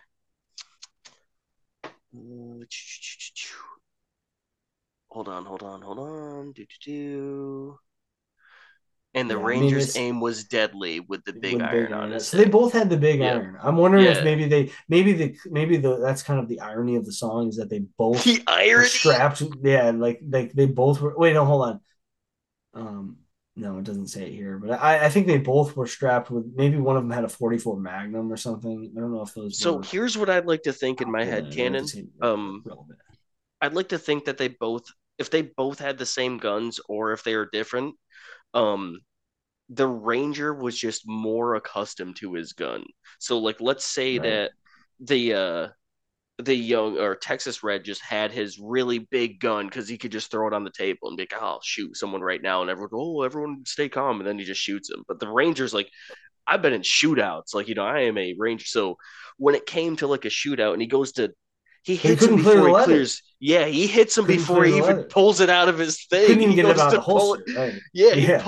tries to pull it out the holster and he's like, bam, he raising on him. He's like, oh, imagine that you look over, then you just pull it out. You're like, wait, and he just, oh, that's a big iron. Too late. It's too Bam. late. He hit you with. Nah, you Yeah, didn't even have the he chance to say hits him. wait, man. Yeah, I'm telling you, you Yeah, get he hit with the goes, big iron, you're breathless, whew, he goes, quick. please. He Yeah, goes, if he didn't he clear has the the gun. leather, He's like, like don't point that thing at me. he was a fucking well. And that's what's so cool is that they like set the story up as though the ranger strolls into town, like he's the unnamed man, like he's the Clint Eastwood from fucking Fistful Yeah, of Dollars. But they make him sound yeah. cool and dangerous. Texas Red is rolling into town. You better look out. Everybody better pay attention because And Texas he's Red's like, here. everyone, like, hush up because I'm gonna kill this guy when he But he's comes a in here. novice. Well, because the story starts off with no one dared ask his business. No one dared make a slip. The stranger there among them had a big iron on his hip. So he's just rolling into town, very intimidating. Um, but he said, verse 3 is very important because it says, in this town there lived an outlaw by the name of Texas Red. Many men had tried to take him, and that many men were dead. He was So vicious and he's a killing. killer, though a youth of 24. So he was only 24 years old. And the notches on his pistol numbered 1 and 19 more. So he's a straight up killer, like you mentioned. People have But tried to does he take him, have so he's killed bounty hunters and like possibly sheriffs. People tried to take him. Yeah, no, I was wondering. I thought that there was like a connection between the specific Ranger, and Texas Red. They had like history. They did not. He just knew that the Arizona Ranger was in town, and he said this town ain't big enough for the two of us. Is what Yeah, it's his not like a it like was. He just wanted the lawman. That's what he was looking for, to yeah. take him out. So Yeah, an unbelievable song. It was produced, let's see, let's see who produced Big Iron. Big Iron. What a great freaking song. Unbelievably iconic tune. It was written and performed by Marty Robbins, originally released as an album track on the album Gunfighter Ballads and Trail Songs. It was under the label Columbia, produced by Don Law. Boy, could you pick a better name? And his actual fucking name was Don Law. His actual name. That's his real name. He's from England though, Dang. so I don't know if I mean, he looks like he lived in Texas, but never heard of the gentleman. But man, he was born for that shit, 100%. Oh yeah. So, um, an unbelievable track. It's an incredible track, and if you listen to it, we gave you a little sample rolling in. I hope you enjoyed it. If you wanted to hear the whole song, you can obviously find Marty Robbins' album on Spotify, YouTube. The song's available in a million places. It's an absolute epic song. It's got everything you're looking for in the story because it moves in a couple different directions, like we mentioned. So that being said, let's move into track number two. This was also a big one, not quite as big as Big Iron in the same way, but big. It's super important in the history of country music. We're moving in to "Cool Water" by Marty Robbins. Take a listen.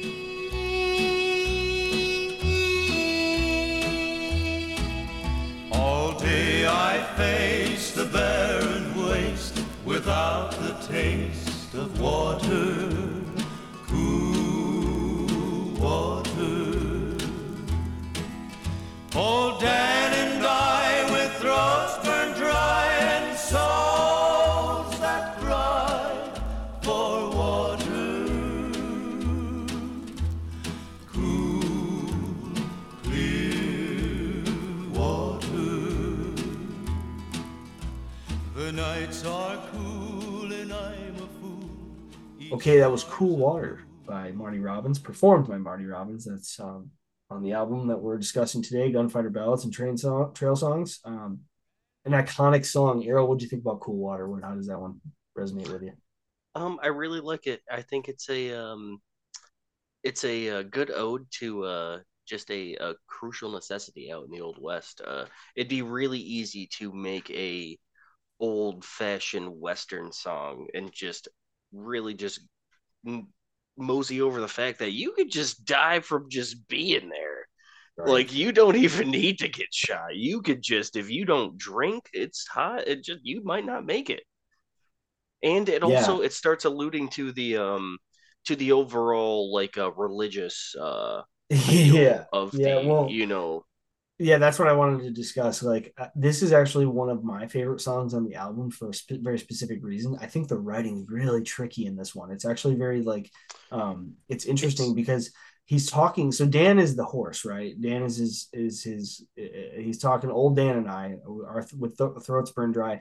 Um, Before I actually, I'm going to pause myself there. The song was recorded by the Sons of Pioneers originally in 1941. This is a very, very old song. It was performed by Hank Williams along the way. It's in Sons of Pioneers is like one of the first recorded country hillbilly style music. I mean, it dates. This song was written in 1936. This thing is historic. It's an iconic song. But what I found interesting about the writing is that he's talking to, in my opinion, how I perceived it. I listened to it today, and this kind of dawned on me. I actually think that the song is from the perspective of the devil on one shoulder and the angel on the other, right? So like he's struggling with dying of dehydration, on his horse through the desert, and he keeps saying, "Keep a moving, Dan. Don't you listen to him, damn. He's a devil, not a man. He spreads the burning sand with water." And mhm. then it kind of sways back and forth, and then there's the angel on his shoulder saying, the shadows sway and seem to say, "Tonight we pray for water." So like there's like this devil versus angel Yeah, dialogue the going on shadow back would and be like forth. the angel as opposed to the. So Right. I figured the I couldn't I tried to grasp the and he spreads the burning sand with water. I'm thinking that that might be like a mirage. Yeah, right. That's what my envisionment of it is too, as Right. well. Like he's just like, yo, Dan, like don't we gotta keep going. Like don't even the devil's playing tricks on our eyes. We That's gotta what I keep mean. Is like I think that's the perspective of like the angel's actually telling him, keep it moving, Dan. Don't you listen to you got to keep going because the angel's trying to look out for him. He's trying to get him to watch. So it's actually right. it's the reverse of what we just said. So like the shadows sway and seem to say tonight we pray for cool water. Like he's having this like a confliction of like, do I stop because I'm starting to hallucinate water, and the angel's on his shoulder telling him, um, but he's reiterating it to his horse is what I mean, like because he's talking Hmm. to Dan, keep it moving, Dan, don't you listen to him, Dan. He's like losing, like Yeah, and he's they like having losing so grip of by reality. and by choosing to ignoring the devil, they get baptized in cool water. Right. Yes, exactly. Yeah, it's beautiful. It's beautiful. So big note on this. This is just like a side note, but the first time I ever actually heard this song, interestingly enough, I'm sure I've heard it along the way because it is so iconic. I'm sure that it's crossed my radar at some point. But one of the first times I heard this song, and when I heard it on this album and noticed it for the first time, I was like, oh, I know this song. This was played in the film The Ballad of Buster Scruggs. I don't know if you've seen that. Um, it's a Coen Brothers Um, film from 2018, and Tim I Blake think I might Nelson. have. Dude, if you have not seen The Ballad of Buster Scruggs, it was on Netflix, came out a few years ago. It's a Coen Brothers amazing movie that like basically has like it's like a bunch of it's an anthology film. So it's got like four or five different like short films. Um and that's kind of how the film opens is with Buster Scruggs, who is the title character of the film, and he's singing the song as he's like kind of pulsing through the desert, just barely hanging on. But short plug for that film, like that the actual short film, The Ballad of Buster Scruggs, the first one in the overall anthology of the film.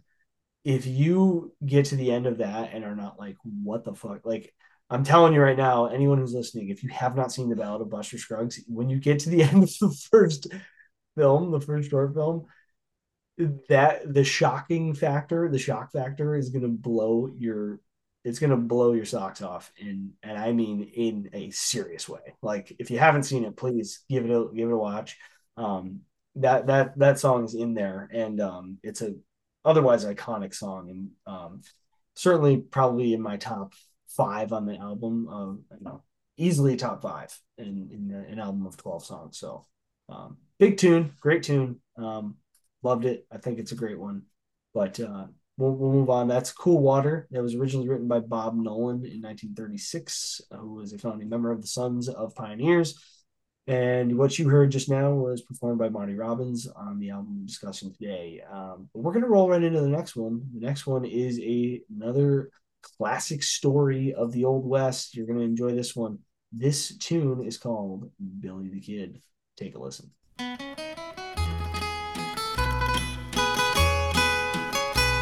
I'll sing you a true song of Billy the Kid. I'll sing of some desperate deeds that he did way out in New Mexico long, long ago, when a man's only chance was his old 44. When Billy the Kid was a very young lad in old Silver City, he went to the bad. Okay, we're back. That was Billy the Kid performed by Marty Robbins. Errol, what are your thoughts on Billy the Kid? Great tune, right? Great tune about a an iconic figure. I don't know if it's Right. about the Billy the Kid because it doesn't like quite seem like it lines up to it, but it's a great tale nonetheless, and it's it's got like one of the first uses that I can even think of like the spooky Western guitar. The Steel like the guitar. yeah, exactly. Like just the Mhm. like it's like the Yeah. old like ooh like kind of everyone on edge kind of thing, and it's Yeah, and really you can tell like some of the chord progression is kind of like that, where it's like it's almost a little off tune, and it seems like and it like almost It's like the measures right before the chorus. Um, Sheriff Pat Garrett. That sounds that's almost sounds a little off tune. It makes it sound a little menacing, right? Mm-hmm. And it's great storytelling. I almost think this one was a little too easy for him because it is like it's actually the roots are a little bit the Western. It has Western music roots, but it's actually more rooted in Appalachia. This story, specifically the Billy the Kid and Sheriff Pat Garrett. Um, Mm-hmm. but obviously, there's still it's still a big part of the mythology around around country ballads or frontier ballads as as the country was moving westward. It's been recorded a million times. It looks like the Sons of Pioneers also did this one. Woody Guthrie did an example of this one. Tex Ritter, and then finally 1959. That's probably the Woody Guthrie version is in the Library of Congress. It's a big it's a big one in the whole story. Um, but yeah, huge track, very important track. We'll keep it moving though, Billy the Kid. If you're interested in the story, Um, I hate to pass it up, but the actually, one Aaron, thing I if you got did want to something to say, mention, yeah, go ahead. yeah, real quick, it's a lot of these parallel. This is like a very big parallel to Big Iron, like Billy the Kid and Texas Red. A lot of the bad guys, like while some of them win, when they lose, they all lose in the same kind of non-spectacular fashion, man. You just Truly, get gunned gunned down. down. You You're just getting gunned down. Yeah, it's true. It is and true. I to mean, be fair, he does say at the end, he's like the last thing he says, he goes, there's many a man with a face fine and fair who start out in life with a chance to be square, just like poor Billy. They wander astray, they'll lose their lives in the very same way. exactly. Yeah, you get the same And he ending. says it, he's like, you just die out in the street. Yeah, and he was kid. How old was Billy the Kid at the time that he gets killed by Pat Garrett? He's shot down by Pat Garrett. I know he gets killed by him at the end of the song. Spoiler alert! Obviously, if you're listening at this point, you got to expect those. But Man, he had he to have was been, he I was would say, still a like under boy. 20, I would say, because he was 12 Yeah, years old when he killed his first person. And then right. So by he's the time he reached a fine age of 20 something, he was one of them serial killers, right? Again, right. just Yeah, just straight, another damn just homicidal to give maniac. me some more notches. I need them. Yeah, Pat yeah, it's Garrett, you unbelievable. coward. Gets So big iron. He's like, yo, that's a big gun, Pat. you don't know he's got the cannon. Yo, Uh, Pat, chill. anyways, so the important I want to just connect a little bit of the Billy the Kid story a little bit. It's there's a film that came out in 1973 about Pat Garrett and Billy the Kid. It's called Pat Garrett and Billy the Kid. And it was directed by one of the unsung heroes of like the 1970s film era, Sam Peckinpah, who's if you don't know Sam Peckinpah, I can't recommend just doing a quick Google search.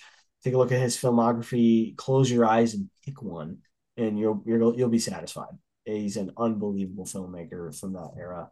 And that film, I actually have not seen that one, so I can't tell you that it's going to be good, but it's got some unbelievable talent around it. So I would imagine it probably holds up pretty well. You got Chris Christopherson and Bob Dylan. Bob Dylan actually wrote the music for it.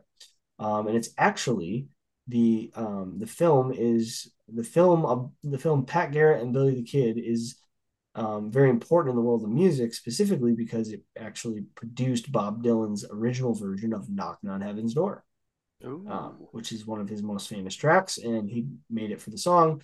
And huge stuff. I mean, we're talking very historical significance for this story, Billy the Kid. And Marty Robbins did a great job with the track. It's not a very long song. It's actually one of the shorter ones on the album. It's only just over 2 minutes, but it's still great. There's not a bad song on the album, so we're gonna keep rolling through. Let's jump into the next one.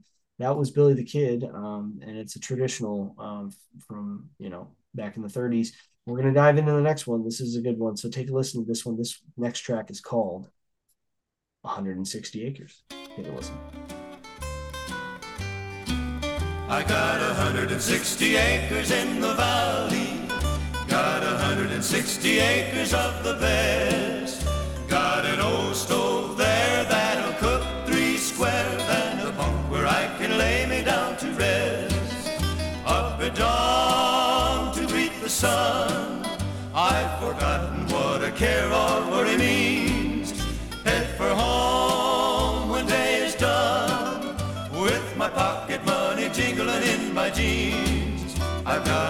160 acres full of sunshine. All right, thanks for listening to that. That is 160 Acres by Marty Robbins. Errol, I'm going to start this one off with just a little bit of an anecdote. This I'm gonna lift up my skirt here for just a quick second and let you know that this is basically my favorite song on the album. And On the whole one. you're probably gonna. Let me take that back. This is my number two. This is my Okay, number two. okay. So I'm gonna spoil the end when we do our like favorite tracks a little bit. This is probably my number two. Every time this song starts, it just puts a big smile on my face. I think it's beautiful it's actually, I think it is the single shortest song on the album at 100. 141. Yeah, no, yeah, I got a minute 40, but either way, it's still the shortest. But I just love it. I cannot get enough. I think it's the catchiest tune on the album. I think it's the concept is beautiful. Like it's just Good a whistling gorgeous. song. It is. It truly. Yeah, it's exactly right. That's it. I mean, you could whistle this one all the way home from work. I mean, it's just a goddamn classic. Mm-hmm. And it's like the concept too is like. I mean, just for some perspective, the song is basically just simply about owning land and working your own land. And um, the lyrics go something like, I got 160 acres in the valley, got 160 acres of the best, got an old stove there that'll cook 3 square and a bunk where I can lay me down to rest. Like it's about living the simple life out on the range, Off the um, fat of the land. off the fat of the land, only a little bit of money, pocket money jingling in my jeans. Looking Um, up at the stars at night. I mean, what are your thoughts on the song, Errol? Just before I go I taking over. I really like it because it's kind of like a our first like breath of fresh air. Truly. It's not all bad in the old west. Like, it's not all big irons and hoping for water and like, oh, Billy's dead. Sometimes, you can just hang out by yourself, like get a little like, get a couple calicos, hang out. Like it's pretty much the Western dream. Yeah, it is, and This guy has a good it's life. there's a few songs, yeah, throughout the album that like they represent almost like peacetime, right? So like Hmm. you imagine that the when you live in the West, you're basically always at war with someone. You're at war with the outlaws if you're a ranger. If you're an outlaw, or if you're a ranger, you're at war with the outlaws at all times.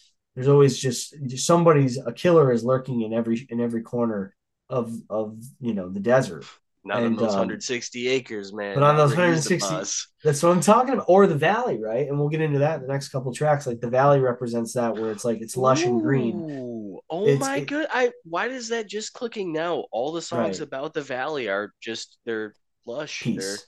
Yeah, But like that's the thing about the American Southwest is that like that's where vegetation grows. That's you're not it's not barren, right? Like that's the part of the land that's not barren because that's where precipitation is going to be captured. That's where you're going to actually get some everything flows forests. down into Right. Yeah. So you're going to actually have some crops, somewhat sustainable living in the valleys. And I think that when he writes this album front to back, I think that's a big part of what he was trying to do. Is I think anytime he's singing about the valley, he's in peacetime, he's at home, he's on the range. Nobody's trying to kill him. He's not at war. He's not gunning anybody down. And yeah, in this song, he nails it. or it's yeah, just someone who doesn't need to literally deal with all the harshes of the era. Yeah, exactly. So that was 160 acres. That's personally a big one for me. I really enjoyed that one. Let's move into the next one. Take a listen to the next track. This is still on side one of Gunfighter Ballads and Trail Songs by Marty Robbins. And our next track is They're Hanging Me Tonight. Was on a rainy night like this that Flo said we were through. I told her how I loved her and I begged her not to go. But another man had changed her mind, so I said goodbye to Flo. Alone within myself tonight, my heart is filled with fear. Okay, that was They're Hanging Me Tonight by Marty Robbins. A great tune. Really love this one. This one is we're back to the storytelling, and we're talking about some heartbreak for old Marty Robbins out in the West. Errol, what do you think? Honestly, one of the only killers in the story that you can almost feel bad for. Not a serial killer, man. He just had someone. He was bested and just in a crime of passion. He knew Truly, he messed up, man. He knew he did, but he had to gun him down. He had to do it. he needed flow, and I love the way that he contrasts like they'll bury Flo tomorrow, but they're hanging me tonight. Like I love that. Mm-hmm. Like I love that idea that like it almost and you can interpret it a lot of ways. He's he's saying he almost doesn't regret it, right? That's what it seems like to me. Like he feels Yeah, he knows remorse. he deserved it. He's like, Yeah, I messed up, but like I don't want to say like he's not remorseful. He feels terrible, but he's like, there's nothing I can do besides like just get hung later. right. Yeah, he knows that like, He's but not it's fighting almost it at all. but it's almost this is the interesting part. You called it a crime of passion, but I almost say that like it almost seems premeditated, right? So it wouldn't be considered one legally. I mean, maybe I back in the so West, the only reason I want to say crime of passion, just because like I feel it's like time heartbreak. goes slower on the old west. Like, Yeah. here there's like a statute of limitations where like if you see something, it needs to happen instantly, but this guy just sitting there looking up at the sky, he's like, you know what? No. He's like, I will never love someone as much as I love Flo. He's like, I'm done with this. He's like, if I can't And have her, not no one can, I kind of was gonna thing. say, and And I'm not not saying only that, but nobody else will love her more than I love her, which is like, damn, right. And like then when he he lost his does it, mind. he realizes the how stupid it was. He's like, why would I like do that? Now she's dead, he's dead, and they're Well, going I to also be think it's interesting because I feel like and this is a common theme throughout the album in a couple of songs, and where like he gets poisoned by love, like genuinely poisoned by it, by like he gets like we'll dive into some of the other songs. There's a couple of other tracks where like a love interest really is his undoing. the driving force to the whole plot. Yeah, yeah. So this one is specifically about that. He's basically, the content of the song or the lyrical content of the song is basically that he parts ways with his beloved Flo, and then she finds another man, and then he guns them both down and kills them, and then he knows that his decision will lead to his hanging. As the lyric in the chorus goes, I think about the thing I've done. I know it wasn't right. They'll bury Flo tomorrow, but they're hanging me tonight. So that's Hanging Me Tonight by Marty Robbins. Let's dive into our very next track on the album. And this will be, if I'm not mistaken, um, this will be the way that we close out side one. Errol, I know you're excited about this. Let's take a listen to The Strawberry Roan by Marty In Robbins. his buckboard we hops and he drives to the ranch. I stayed until morning and right after Chuck I stepped out to see if this outlaw can buck. Down in the horse corral standing alone is an old caballo, a strawberry roan. His legs are all spavined, he's got pigeon toes, little pig eyes and a big Roman nose, little pin ears. Okay, that was The Strawberry Roan by Marty Robbins. This is the last track on side one of the album produced by Don Law by Marty Robbins, Columbia Records label. Six track of the album overall. Back in the day, that's how they split them up. You got six tracks per side. Side A, this is how we're closing out. Errol, what do you think of Strawberry Roan? I know this is one of your favorites. Go ahead. Dude, it's gotta be, if not number one, number two. It's really up there for my favorite songs on this album. Um, just an excellent showcase of like just a metaphor. I love the metaphor for just breaking a buck for like just killing a guy. Just Yeah, like, and right. he's like, I will. Yeah. He's like, nah, I've been on the ranch before. I could break a buck, and like the whole thing, he doesn't quit the metaphor the whole time. It's always got something in there all the way until the end. Um, yeah, from the start, he goes, do you have any bad ones to tame? And he's like, yeah, I got one. He's like throwing he's like a bad one to buck. And like, Yeah. can I be when he goes bad one to when I first heard that, I was like it's fuck. Yeah. Well, it's all Like the whole that. story is you're right, it is like metaphoric about like the gunslinging and everything, but it really is Mhm. you could also read it as a straightforward story about just a cowpoke who's just trying to Who breaks the tame. steer? Right, he's just breaking the steer, right? And he's damn good on it. I gotta say one of my favorite lyrics. So like the whole concept of the song is basically just talking specifically about like in great detail and in detail that only a person that could write this song who has experienced Yeah. in doing this could write in this You would way. need to have intimate knowledge Truly, of horses, of yeah, like of rearing them, because a lot of the stuff, well, and the ranch thing. So, um, I believe we're going to talk about it later, but one of the things, like, just a little thing, but he's like, after he does the old, having lots of luck, and then he goes, what's he say? He goes, get your saddle, I'll give you a chance, and his buckboard will hop, or we hopped, and he drives to the ranch. I stay until morning, and right after Chuck, we stepped which out to is save. breakfast. Chuck is Yeah, right breakfast, after right? just With some food. food, just a little bit of Yeah, he's got to Chuck. eat some food, The right? only Yeah. reason I knew that is because like my grandparents are on a farm, and just like, oh, get a little Chuck in you, and my Yeah, dad too, throw because the throw the old boy a military, little Chuck, get a right? little Chuck. Right. That's a great name for food, by the way. I fucking love that. I'm Yeah, gonna start speaking to my like 2-year-old that way. I Need some wonder why Chuck? they call it. I'm trying to think about it. Like either because like you just chuck it back, or like because it's like pre throw up. I don't know. Probably the first Yeah, part. because right, chucking is like yakking. Yeah, Right. Maybe. let's get some Um, Chuck in you. Get some chuck in you before you chuck it back out. Right. A couple of my favorite lyrics are I love I'll go in sequence. Actually, I'll combine them because they're pretty close enough together. I'll just read the whole lyric. But like, so he's getting ready to like try to tame this buck, right? He's got this Mhm. horse that just needs taming, and he's getting him ready. He says, "I get the blinds on."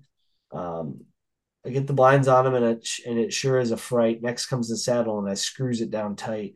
Then I steps on him, and I raise the blinds. Get out of the way, boys. He's going to unwind. He sure is a frog walker. He heaves a big sigh. He only lacks wings for to be on the fly. He turns his old belly right up to the sun. He sure is a sun fishing son of a gun.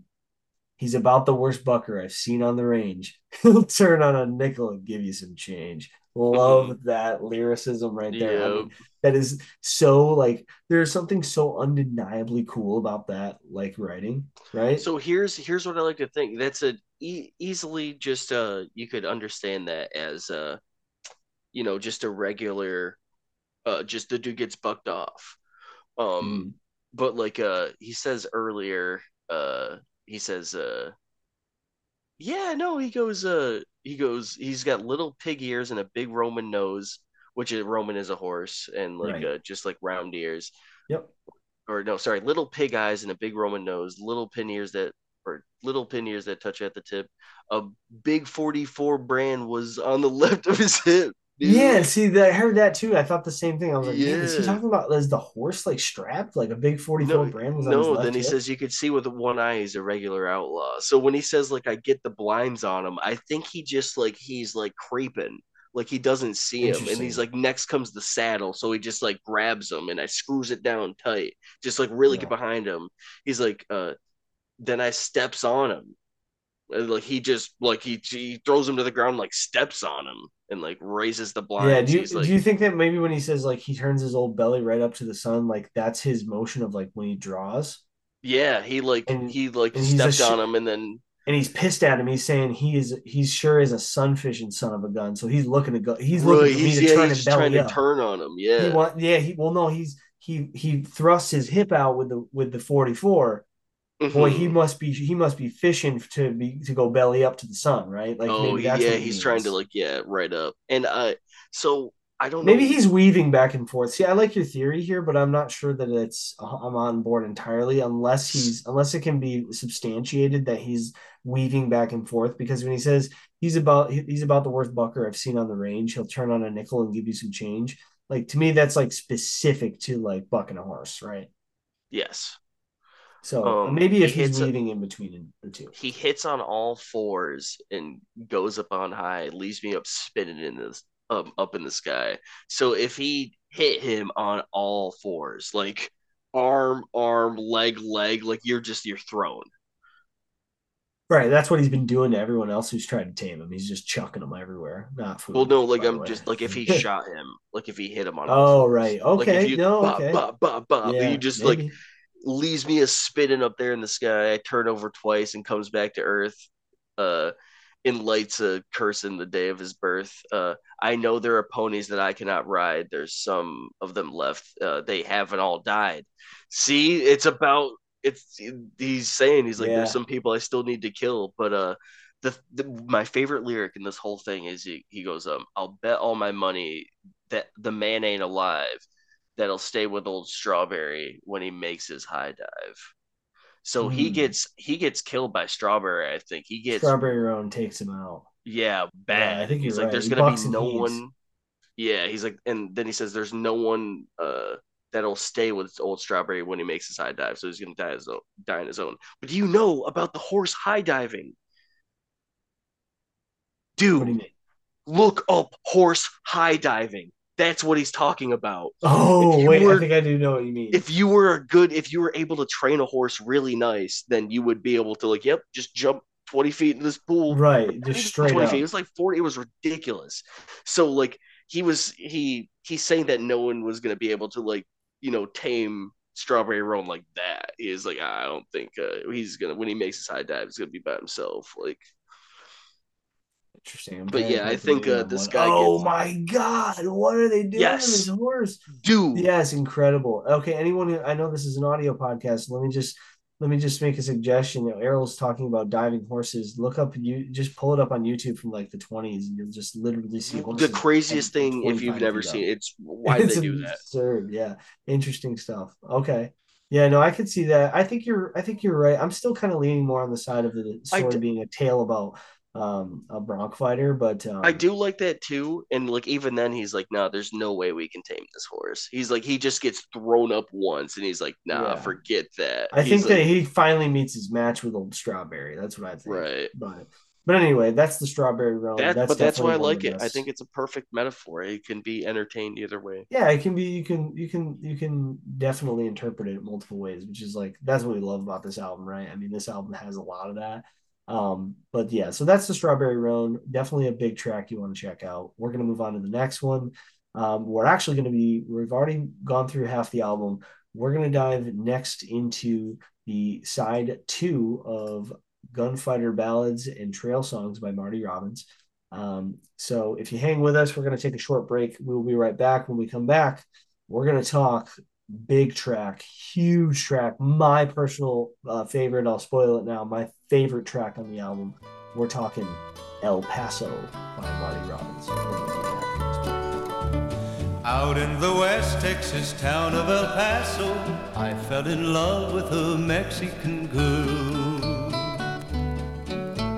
Nighttime would find me in Rose's cantina. Music would play and Felina would whirl. Blacker than night were the eyes of Felina, wicked and evil while casting a spell. My love was deep for this Mexican maiden. I was in love, but in vain I could tell. One night a wild young cowboy came in, wild as the West Texas wind.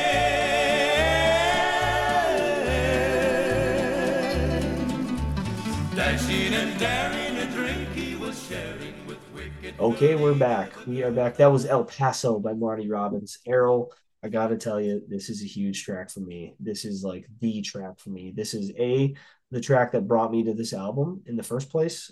It's the story that brought me to this album. This thing is like when I go to listen to this album, every time I look forward to this most. Um, we can dive into it any which way. I'd like to spend an extra couple minutes on it. But Errol, let's get your initial thoughts on El Paso. What's your thoughts on this track? Where does it line up for you in terms of your ranking and what you overall thought of it? Man, it's almost the saddest one in the whole lot. In a Mm-hmm. bunch of sad tales, man. It's right up there. Um, Surely, it is. you It is got a definitely yeah, you got a gentleman that's just, I mean, he's not like a great guy, but there's worse people. It's a parallel to the he's like a better version of the guy from They're Hanging Me Tonight. And he Right, yeah. almost gets out. He almost gets out. Yeah, because he truly well the whole concept, I mean, it's just such a monster song, is like he gets genuinely a spell cast on.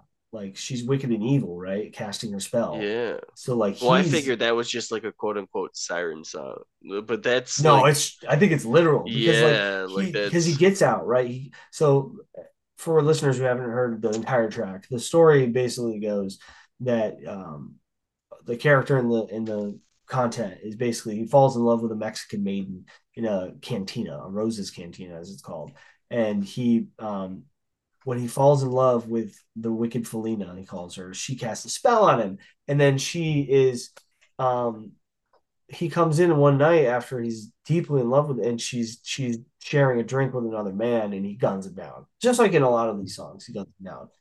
And when he guns him down, he has to ditch town, right? So obviously yeah, he's he's committed like, murder, so he's like, I'm out. So he jumps on a horse and he heads out of the west town of El Paso, and out to the Badlands of New Mexico. And this is where I think like the spell comes in, because it's like she's clearly cast a spell on him, because all he's back in El Paso, my life would be worthless. Everything's gone in life, nothing's left. It's been so long since I've seen the young maiden, but my love is stronger than my fear of death.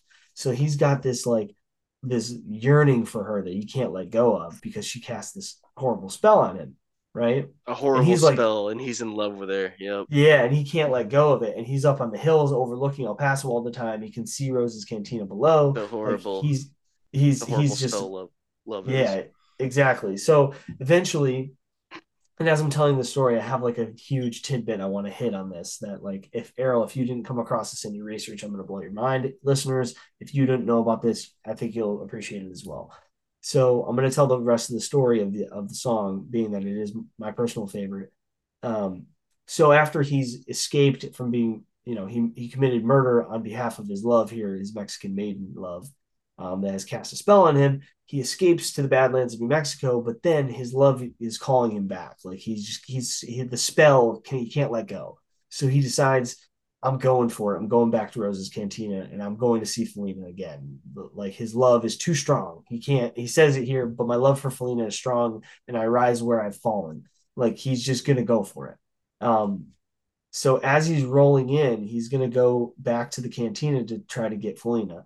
And it and he's being as he's getting in, he's recognized and he's chased by cowboys, and there's 5 mounted cowboys, and now there's a dozen on him, and he's on his trail, and he's just hauling ass to get to the cantina um to see It's a Felina. sad scene.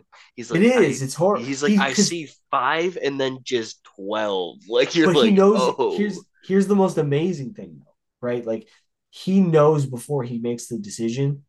This is not a siren song. It's a fucking swan song. He knows he's gonna die, right? He's oh, like, I'm like, this is how you know it's like a spell, is that he's going for it. He's going to and all he needs to do is make it to Rose's Cantina's back door, right? That's what he says. He's like, I just have to make it to Rose's back door. Something is dreadfully wrong, for I feel a deep burning pain in my side. Though I am trying to stay in the saddle, I'm getting weary and unable to ride. But my love for Felina is strong, and I rise where I've fallen. Though I am weary, I can't stop to rest. This I see the white puff of smoke from the rifle. I feel the bullet go deep in my chest. From out of nowhere, Felina has found me, kissing my cheek as she kneels by my side, cradled by 2 loving arms that I'll die for. One little kiss, and Felina, goodbye. Right? So mhm. he knew when he went back to the cantina that he would be killed along the way. And he was willing to give his life to reach Felina again, right? And I'm really Just passionate about this song because and specifically because I want to tell a connection here, right? So I want to bring up to you, have you and this is for you, Errol, and for the listeners, I'm going to give you an opportunity to opt out here, because I don't want to spoil something that might not be, kosher to spoil. Errol, have you seen Breaking Bad to the end? yeah, You've seen the whole show. yeah.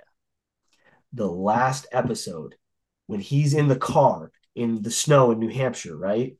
Hmm.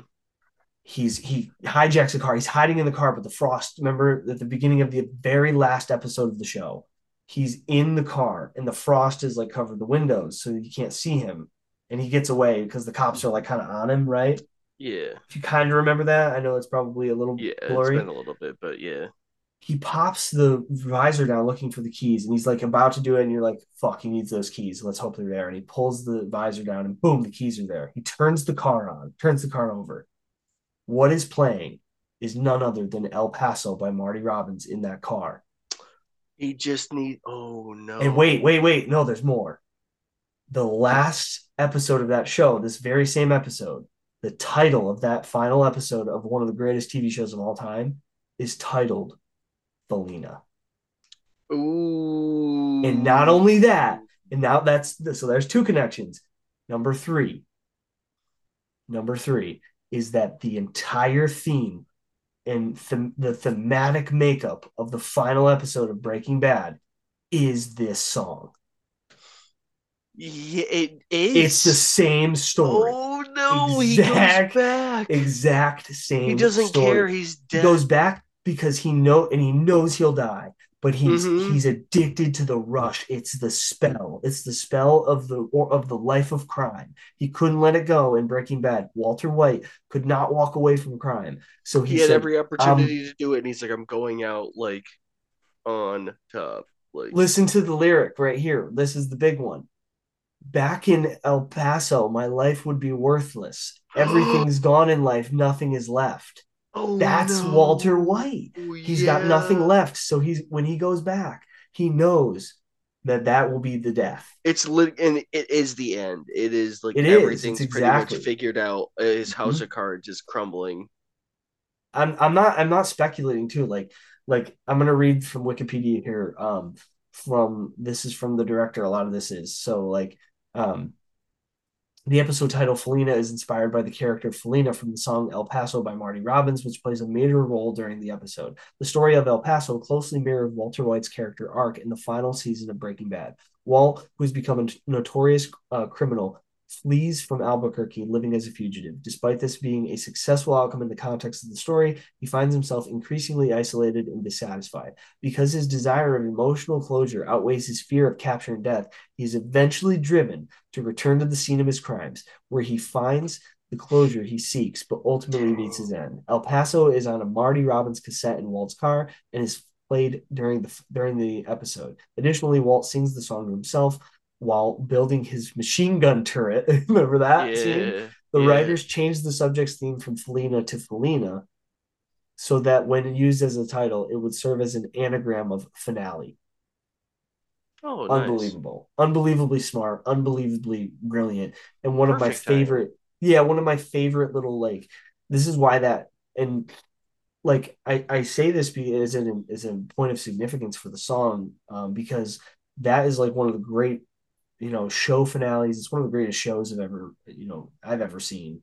And Marty Robbins is the he basically was the writer of that show in He a lot wrote of the end of ways. Breaking Bad.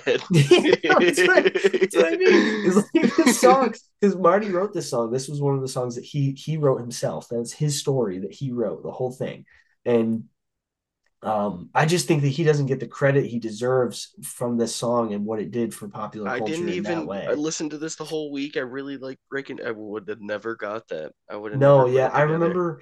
I remember stumbling upon it. I can't remember exactly how I stumbled upon it, but I think it was on accident because it was funny because oh, you know what? The story goes like this. My wife Ashley, for listeners who don't know her, she asked me, she was like, "Wow, I was listening to this album just I've listened to this album well before the podcast many times, and I used to throw it on every now and again, and usually on a nice summer day."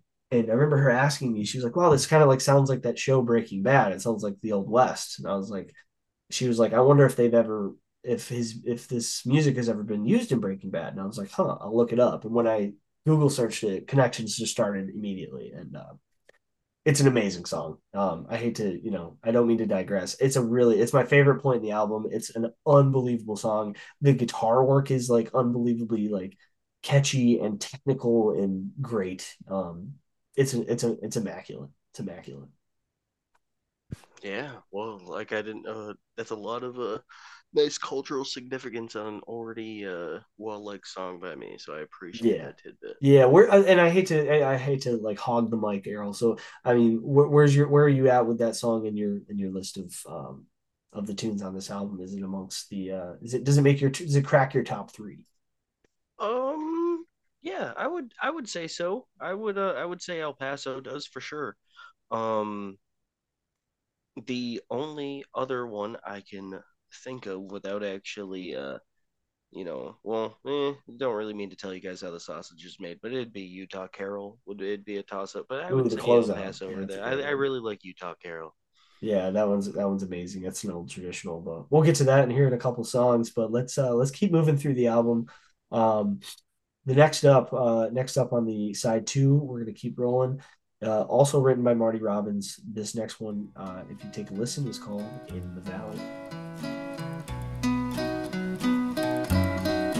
I'm as sad as the willow that weeps in the valley since you've gone from my arms. I'm as sad as the cold wind that cries in the treetops. I'll be lonesome until you return. Okay, that was "In the Valley." "In the Valley" by Marty Robbins, written by him. Um, I really like this one too. I know that this is one of the ones you're like kind of like, oh, they kind of all seem to have a theme in the valley. And this one's a very simple song. It's nice and short, minute 48. This one is obviously once again about this is pretty sad to me too, because it's about just like missing his love and wanting them to come back to his land of peace in the valley. Errol, what are your initial thoughts on the song? Man, he's one of the healthiest people to handle something in this barren wasteland. Like you got either people shooting 20 people, gunning down their wife and person cheating on him. This guy's like, I'm just sad, man. He's like, Yeah. he's like, I got all the stuff that I could ask for, but I'm just, if only I had her too, it'd really be nice. And I feel for the man. I really do. This one's great because it's like it's a really short and sweet song. It's sad. It's a classic country song because country songs are sad, Another but good it's whistling song. yeah, it's another good listening song. You're not wrong. It's a beauty. It's a really beauty. Not a whole lot to talk about because it basically is that it's just him longing for his love. He's in the valley and he's talking. Great. The writing is great, but it's not super complex. But it's very pretty. Pretty tune. So give that one a listen in full. It doesn't take much. It's on the album. It's on the B side. But we're gonna cruise right on past it because it is such a simple tune, and there's a lot to like there, but there's not a whole lot to unpack for "In the Valley," and it's a great song. But we'll move on from that one and dive into something a little bit more complex. And if you'll have a listen to that now, that is the next track titled "The Master's Call." When I was but a young man, I was wild and full of fire. A youth within my teens, but full of challenge and desire. I ran away from home and left my mother and my dad. I know it grieved them so to think their only boy was bad. I fell in with an outlaw band, their names were known quite well. How many times we robbed and plundered, I could never tell. Okay, that is Marty Robbins' "The Master's Call" from Gunfighter, Ballads, and Trail Songs. Big song here, Errol. This was the last one on the record chronologically that was actually written by Marty Robbins. He wrote this one himself, which I'm actually pretty impressed with. This is a really like complex story, and it's got some very deep lyrical content. What are your perceptions on it? It is like the antithesis of Cool Water. That's kind of the opposite. Yeah. So you have on Cool Water's end, you have them like praying for water. He's like, I really like, I don't know whether I should trust the devil or if I should like trust God. But honestly, the juxtaposition of just asking that means you're a good person. If you don't have 20 notches on your pistol, then you're doing good in the Old Yeah, West. right. So Right. like he's just like, man, I really hope stuff goes well. In the Master's call, this is a bad guy. And then when old Cool Water asks for rain, the Master's call gets the rain, but he Bitch, you gets, getting the rain and the lightning. yeah, he got the Yeah. thunder and the lightning. I really like it's beautiful imagery in the song. If you Oh my close your eyes God, and you're so listen to right. it, It's so funny. Yeah, it's I thought the so same crazy. thing. Like what was the one? He says something like the lightning strikes and like it's just like the trees across, dude, and then like the Yeah, lightning bolt yeah. just lit up a face of Jesus Christ. I'd be like, yes, I am actually. I'd be like, I lied. I'd be like, I literally was religious this whole time, and I'm sorry. Like if I Yeah. seen that happen, I'd be like, nah, like I'm so sorry, dude. Yeah, That I'm gonna it's read. Hold on. Let wild. me read. I'll actually I'll pull in the lyrics here because like I think we should share this imagery with our listeners. It's unbelievable writing. I mean, and the fact that Marty wrote this is like very impressive. I mean, he's clearly a very accomplished writer. It's no it's not to be undersold what a great writer he truly was. But this is truly like he leveled up for this piece of It's writing like on this he's track. like preaching. It's like Yeah, truly, it's biblical and it's got a yeah, lot of undertones of, I mean, well, let me just read it and we'll dive into and we'll have a little post analysis. But here's the lyric that Errol you were just talking about that strikes pretty incredible imagery. It goes something like, "quote One night we rustled cattle, 1,000 head or so, and started them out on the trail that led to Mexico. But the norther started blowing and a lightning flashed about. I thought someone was calling me. I thought I heard a shout. Then at the moment, lightning struck not 20 yards from me, and left there was a giant cross where once there was a tree. And this time I knew I heard a voice so sweet and strange, a voice that came from everywhere, a voice that called my name. So frightened I was thinking of sinful deeds I'd done. I failed to see the 1,000 head of cattle start to run. The cattle, they stampeded. We were running all around. My pony ran but stumbled and it threw me to the ground. It was fear. I felt the fear was near that death would be the price when a mighty bolt of lightning showed the face of Jesus Christ. And I cried, "Oh Lord, forgive me. Don't let it happen now. I want to live for you alone. Oh God, these words I vow." Like, yeah. He like became a that is, Christian right there. He oh was yeah, like, I'm living true for fear of God, God. right? Yeah, the fear of Yeah, God was literally struck upon him yeah. by bolt of lightning. Unbelievable, unbelievable, beautiful imagery. Because you had like, what do you? I'm sure your image is the same as mine. Is like this old, deserted, barren wasteland of this American Southwest with Couple these hills and dark, stuff. yeah, these dark, stormy clouds. Maybe little patches of grass for the cattle to graze, and like some wooden fencing, and then just like Tree off in the distance. an already dead tree, like getting just slammed in this and burnt down, and then it turns into like It's basically just just a like tree trunk with two limbs sticking out as in the form of a cross. Like right. unbelievable, great imagery, unbelievable writing there. I mean, and so the song goes on is basically the song is truly like his vow He to repents truly, right then yeah, and yeah. there. And Marty was, we'll say this about, we didn't touch this so much in his personal, about his personal background, but Marty was a religious man. Like he was, um, that was a part of his story. He was, politically, I don't want to get too much into the politics of him, but he was pretty conservative and he had a lot of and at the time it was a different conservative than it is now. But he was a pretty conservative in his political views. And I hate to tie that to his religion because his faith is not, it's not merely not mutually exclusive with that. But um, he was a religious man, and he wrote about that a lot throughout his career. More so at the end, but at the end of his career and some of the later albums I've noticed. Um, but yeah, this was a deeply religious song, and I think he really genuinely wrote the song to God himself. Oh, like a wow. Okay. Yeah, Like that's how I him perceived it. repenting. He's like, Yeah, I actually am sorry. Like because he wrote this and it is like I said, the song is basically, or the album is, the record itself is kind of intentionally written as an old Western movie. Like it's a lot of it's supposed to be it's trail songs and gunfighter ballads. I mean, that's what it's about. It's about tunes. This one didn't feel like a tale or a fable. It felt like it came from Marty, right? Yeah, That's how I took it. it's pretty I could be personal. wrong. At the Seems to me that um, way.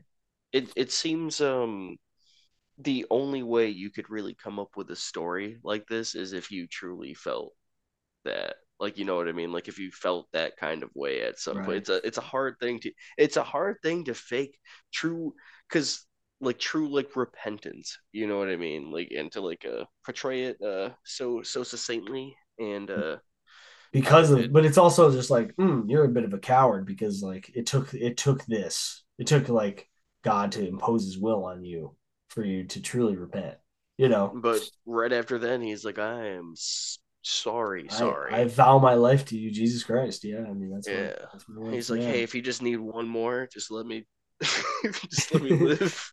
Yeah, yeah, no, it's a great track on the album. It's I don't know if I'd put it in one of my favorites, but I think the lyrics, I think the writing is some of my favorite for sure. I I really like the point you said that like you think it was like him just actually talking to God or like Yeah, writing no, to him. that's how I It would when I listened to it the last time I listened to it, that's what stuck with me. That's it what I would took from it. it would make sense, especially if a lot of his later stuff in life was like preaching. He went away from the Mhm. just walk someone down with a big iron, boy, a big Right. blicky up in here. So, but man, you just sometimes you don't make it to like, yo, I probably shouldn't have been singing about like just walking people down. No, and I hate to. I don't mean to announce or pronounce that he's like that he stopped writing like those kinds of tunes because he definitely did it. I mean, the last Right. album he ever wrote was called Honky Tonk Man and Guns of a Stranger. Like he was still pumping out like this, you know, a lot of the similar stuff. I think of much lesser quality personally, but I notice in some of those albums that there are more like there are songs of faith in there throughout a little bit more. So, but either way, let's move into the next track on the iconic Western country album, Gunfighter Ballads and Trail Songs. Um, Next one up is Running Gun. Take a listen and we'll see you I rode out of Kansas City, going south to Mexico. I was running, dodging danger, left the girl that I love so. Far behind lay Kansas City and the past that I had earned. 20 notches on my six-gun mark, the lessons I had learned.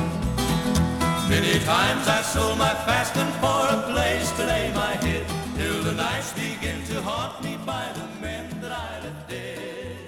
All right, that was Running Gun by Marty Robbins on the album we're discussing today. One thing I want to mention real Oh, go quick ahead. before I forget it, the Master's Call. I don't know if they switch up like because I didn't listen to the other like album uh rendition where they just put them in different orders, but you could swear it's the ending of Big Iron on his hip before the Master's Call. But that's I just wanted to say that real Oh quick. yeah, and well, like I said, the track listing kind of jumps around, but no, we can talk about that a little bit at the end. But let's dive into Running Gun. Errol, Yep. this one is pretty produced, right? There's a little bit more. If I don't really have a ton on the production, but as far as my very unprofessional ear can pick up, it seems like this song they kind of bumped up the. Maybe they thought that this track would be the one that could like soundtrack like a Western film. The story itself is once again fantastic. I mean, the song is about a running gun who leads his lover as he tries to reach Mexico. As before in his past life, he was a hitman who claimed lives for money, later wanting to start a new life across the border as he did not agree with his current lifestyle and becomes a running gun. The running gun meets his end when a bounty hunter recognizes him and guns him down. And guns him down he does. I mean, just another. This one's pretty similar to a lot of them. I mean, it's kind of like it's another tragic end to the life of a of an outlaw. Someone just kind of trying their best to, turn it around as much as they can. Mm-hmm. Yeah. Well, Another did you have a person, favorite lyric from this one? yeah, because it's an ode to the, for his hand like lightning flashed. My own gun stood in leather, man. He didn't even clear leather, boy. Dang. Again, yeah, with the leather clearing. Yeah, cut Just- it down quick. Yep. yep, I love that motif and the whole thing. Like, didn't even clear Mhm. leather. I'm like, oh, you got him like that. Like, I didn't even Yeah. live at a time where like there was holsters and stuff, but I'm still like, she. Yeah, and it's funny because like part of the story actually takes place in like the Midwest where like he's like safe with his love, his Jeannie, I think is her name in the song. So like and then but he returns to the old West. He says I gotta go back, and then he goes back, and he knew the price to be paid, as he says in one of the lyrics. I mean that one's it's a classic Western story. It's another great track on the album. That, like I said, we're not gonna run into any bad tracks on this one, but this was just another one that is a just another classic Western tune. So we'll cruise on past this one again. But that was Running Gun. Let's move into the next track. The next one is going to be we're going back to the valley. The next tune is The Little Green Valley. Take a listen.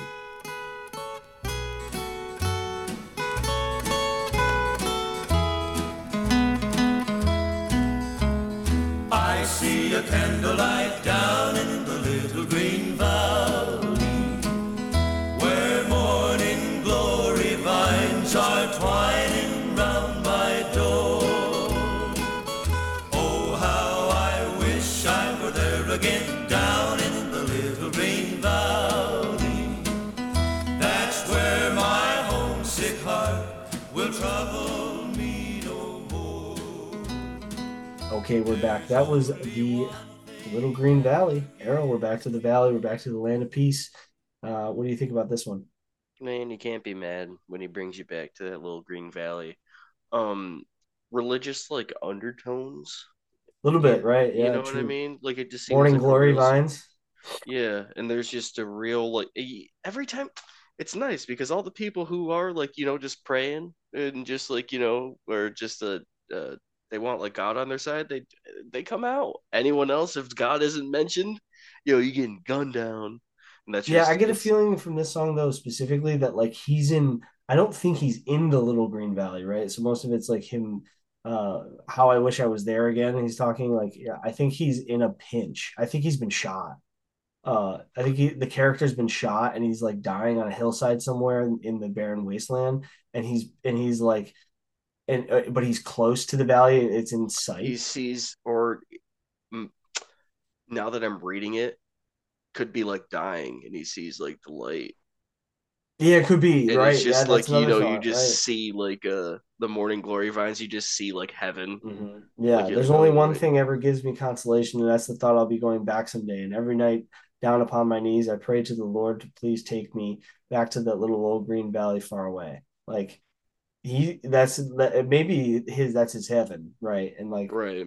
by a little babbling brook, once more we'll wander, and in a shady nook we'll dream the hours away. Like I love that writing; it's so pretty. Like it's he. I like when writers do that. Like John Denver did this a lot, where they really know how to like uniquely describe nature. Um, and I think this was a very unique. And once again, this is every time he sings about the valley, it's very like short and sweet, and it's this track only comes in at like I think about a minute and 48 seconds, um, which is it's short. It's a short track, but once again, it's a beautiful little tune, and it's a as you put it, that's the old Whistler, right? Yeah, Um, 100%. so we'll move into our final track. That was in the Little Green Valley. The Little Green Valley was the second to last one. Let's close it out. This is another big one. This was one of Errol's favorites. Definitely one of mine too. This is Utah Carol by Marty Robbins. And now, my friends, you've asked me what makes me sad still, and why my brow is darkened like the clouds upon the hill. Run in your ponies closer, and I'll tell to you my tale of Utah. Okay, that was Utah Carol by Marty Robbins. Another great tune. This one's cool. I'm so happy they originally closed on this one. I do think this was um I don't think it was the right pick for the last song of the album, but I do any other album without El Paso, I think this works as a closer, right? Oh, Um, okay. I could see. So I don't mind Utah Carroll being the closer because it's these are all very intimate stories of yeah. like people and their lives as they're happening. Utah Carroll, he's just sitting at the bar. Hmm. Everything's already done. He's like, "All right, guys, man, you guys are asking me, man. I'll tell you. Like, I'll tell you about him." And then he's like, "He was my bro, dude. We were going out. He just tried to help out this young lady, put a Yep. little red robe under it, just so like so it wasn't so rough." And Lenore. then, yep, the steers caught it, and then everything just went wrong. And then It he went knew he bad. messed Yep. up. He knew he's like, that was my fault. And he did everything he could to make sure that she got out of there because he tried to make sure that she had a nice ride. So the least he could do is make sure that she didn't die. Yep. Um, I imagine Lenore, she's a younger girl, like Sounds like it. Right. like a teenage girl, like just a Mm. nice and then it's just a sweet guy who's like, like I got you, like you don't need to worry, like someone like a because her the dad was there too, and I think he was just a you know I mean I feel like in the West there's always like the overtones of like you could marry someone when they're like 12, it didn't matter, but like Yeah. he Well, in was the 1800s, I mean, that was going on. right, you were gonna die in like Mhm. 2 decades, so like you had to get 12 kids to work on the ranch, but Yeah. You had to. I You had feel to. like this was a really actual like wholesome relationship. He was like a like chivalrous. He was like, Yeah, I hey, get a like sense of take innocence here this. too. Yeah, he's like, I'll help you out with this. Like, you're good to go with me. I'll keep you safe. And then like, Mhm. thumbs up. Oh, here's this. I know it might be scary. Then it goes left, and then once it happens, he's just like, lay still, Lenore. I'm coming. Like, lay still, Lenore. Like, Yeah. please. And Yep. then takes the rope, puts it over his head. He like breaks his back or Right. Yeah. something. Back cinch. Yeah. His back cinch Yeah, snapped like thunder, and he fell by Lenore. I mean, yeah, it gets violent yeah. real And quick. then It's stampede in his he back. grabs the robe and then he crawls away to like Mhm. get the stampede like away from like her. Like he's just like Yeah. about to get trampled. Then they're He coming gets by and trampled. Yeah. he hits the first one though. That 6 shooter crack like lightning. He Yeah. says, Yeah. So "Scabba bop." so that's the story. I mean, that's as you know, if you haven't listened to the whole track, the story is of old Utah Carroll. Yeah, it's almost like a story within a story because obviously it's being told from the perspective of a third party, and he's killed by a stampede trying to help a young girl, and it's like Probably the best person depicted, arguably in the yeah, whole. morally, I think you're Just probably a right. true actual hero, as the preacher said. I hope we'll all meet Utah at the roundup far away. Yeah, that's far away, Good right? man. Yeah. I hope we all meet Utah at the roundup far away. Beautiful. Yeah, and actually, now that it's like kind of framed that way, actually, I do like it as a closer, but I think musically El Paso closes a little better just because the final words of that song are good. Felina gives him kisses his cheek while she kneels by his side as I tell Felina Yeah, it's goodbye. like a yeah, It's like he says but I feel like goodbye, that so was it almost like works. I feel like that's almost like too sad to end Two on. on the This nose, is like maybe a little bit. it's sad, but it's like he's remembered fondly by like Yeah, everyone. that's true. Yeah. So there it is. We did it. That is the entirety of the Marty Robbins record, Gunfighter Ballads and Trail Songs. It's an iconic record, a big one. We were really happy to cover it. Did you take a look at the 1999 reissue track listing? Because that one actually does end with El Paso, and it actually includes a track that we didn't talk about in the original, which is Saddle Tramp, which I actually think was a that's a tough omission for me because I really think that's a great song. That's a Man, really I'll great tell you what, song. I missed it. I really did. And You all the missed Saddle research I Tramp, was yeah, doing. because it's only on the '99 reissue, which is it's kind of a bummer to me. I think it's an unbelievable tune. It's a great song, I'll give you and an earnest review next time. yeah, maybe that'll be when we do a recap in the next podcast of this one. A post op of that one. You let me know. You give old Saddle Tramp a listen. It's a boy that could be some innuendo, couldn't Jeez.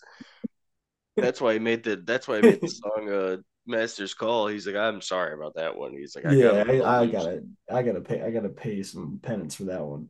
Hmm.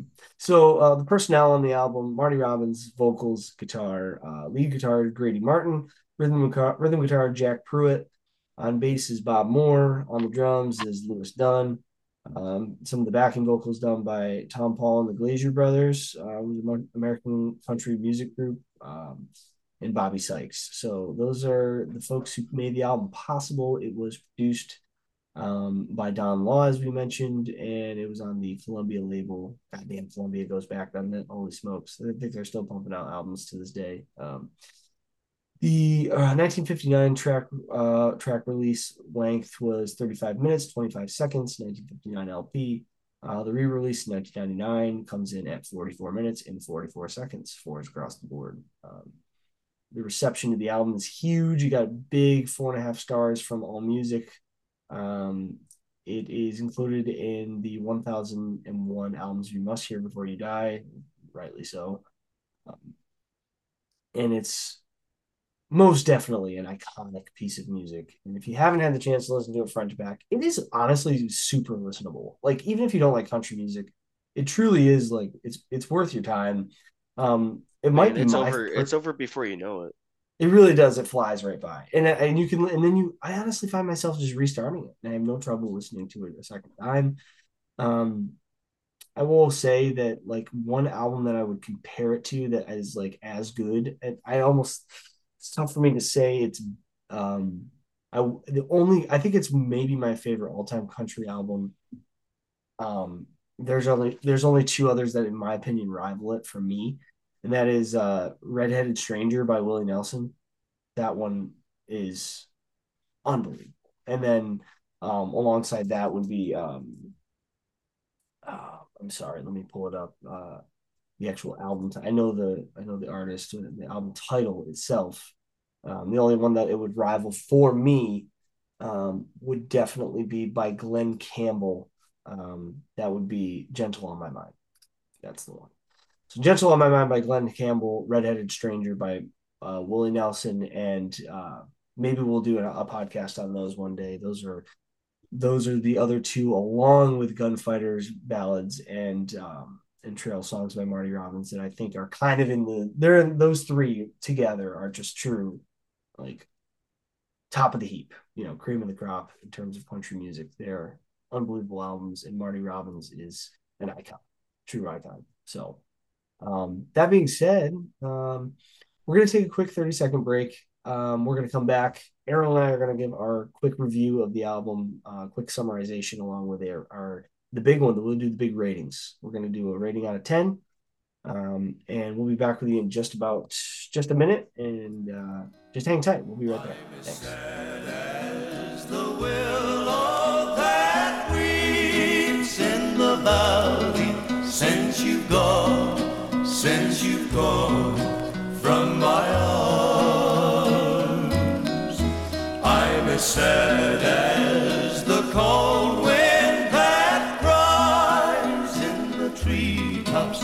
I'll be lonesome until you return.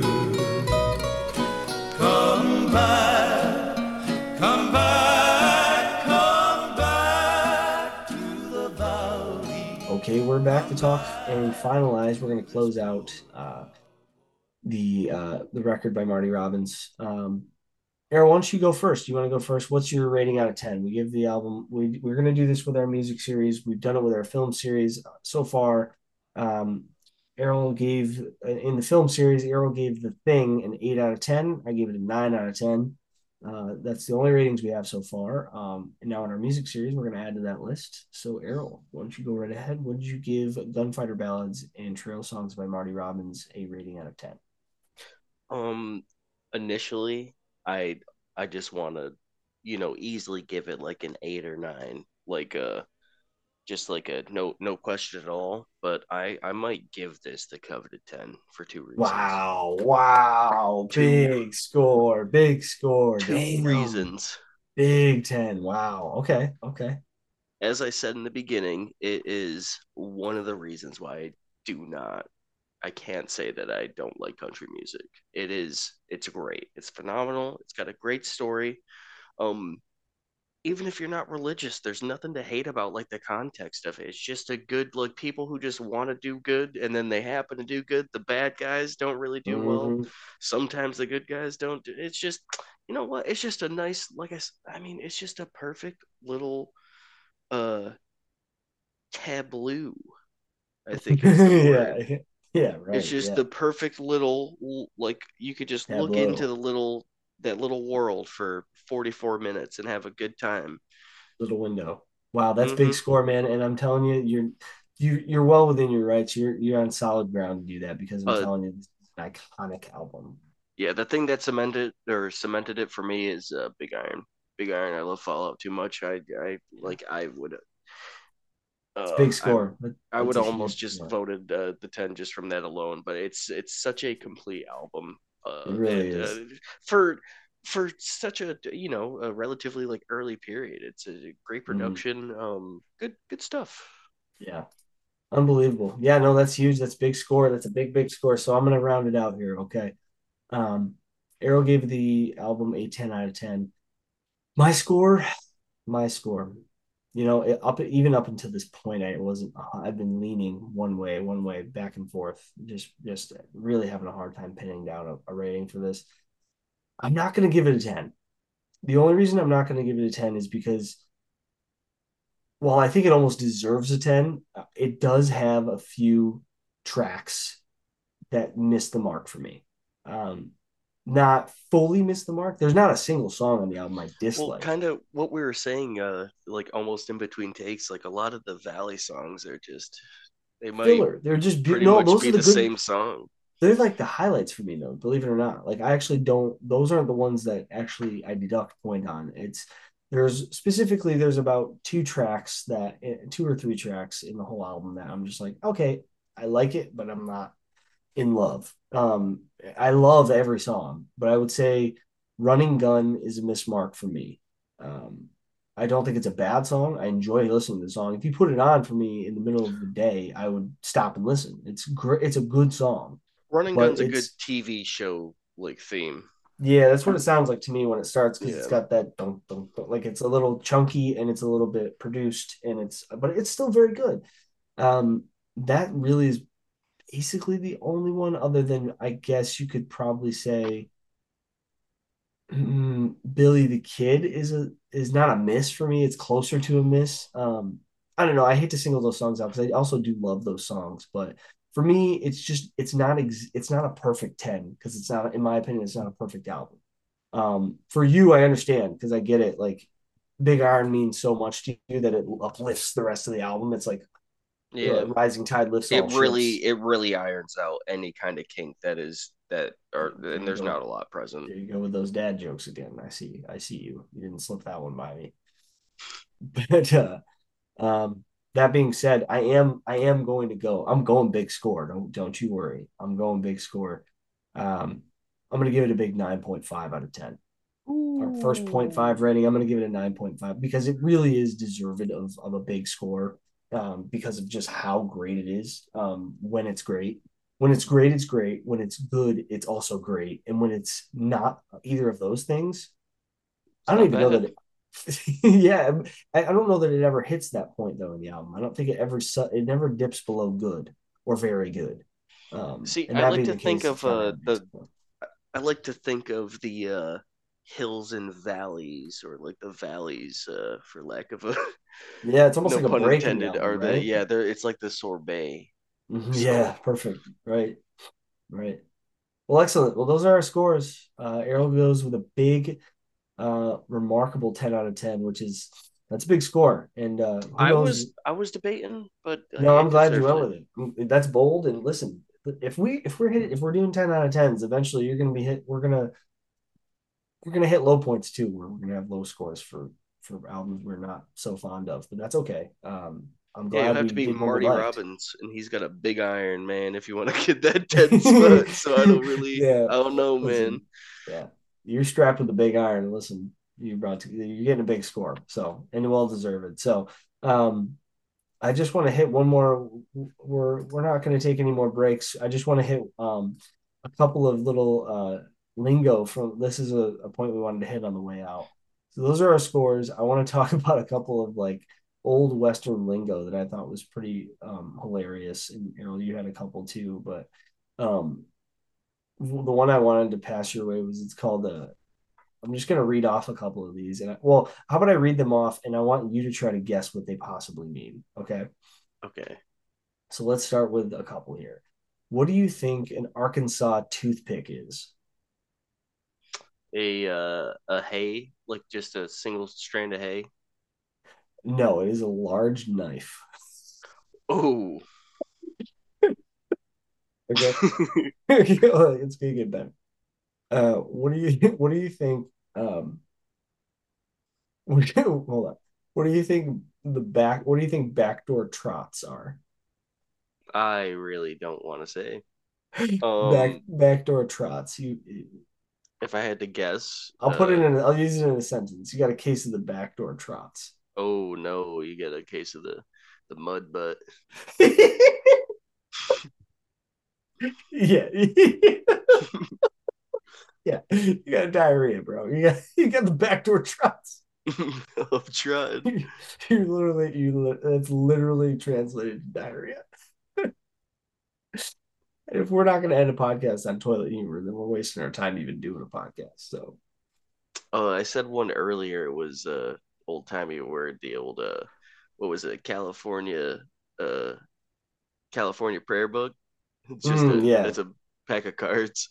it's just a pack of cards, right? You just gamble in here and it's like, please. Yeah, yeah, that's amazing. Uh, Hold on, this one's great. This one's more. It's almost toilet humor, but it's not what you think. What do you think broken wind is? Lying. That's when your horse gets a lung infection. Um, You got that broken windpipe. uh, we got burn the breeze. That means to go. That's full steam ahead.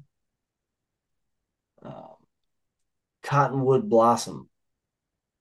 Jesus, that's dark as fuck. All right, take a guess on that one. Got cottonwood blossom. um, is it like Don't is look it it up. is it like it's in the South and they it's always it's probably racial. The thing No, that well, I it could be. It could be. the Cottonwood thing blossom is a man lynched from the limb of a tree. so it reminds me or reminded me of Strange Fruit. Mm, The song Strange Fruit, and they always just like it was always just called like something like if someone's just hanging from a tree, it's just like, oh, that's just like, Alabama apple blossoming. tree. It's kind of Like, terrible. This is dude, really it's dark. well, it's how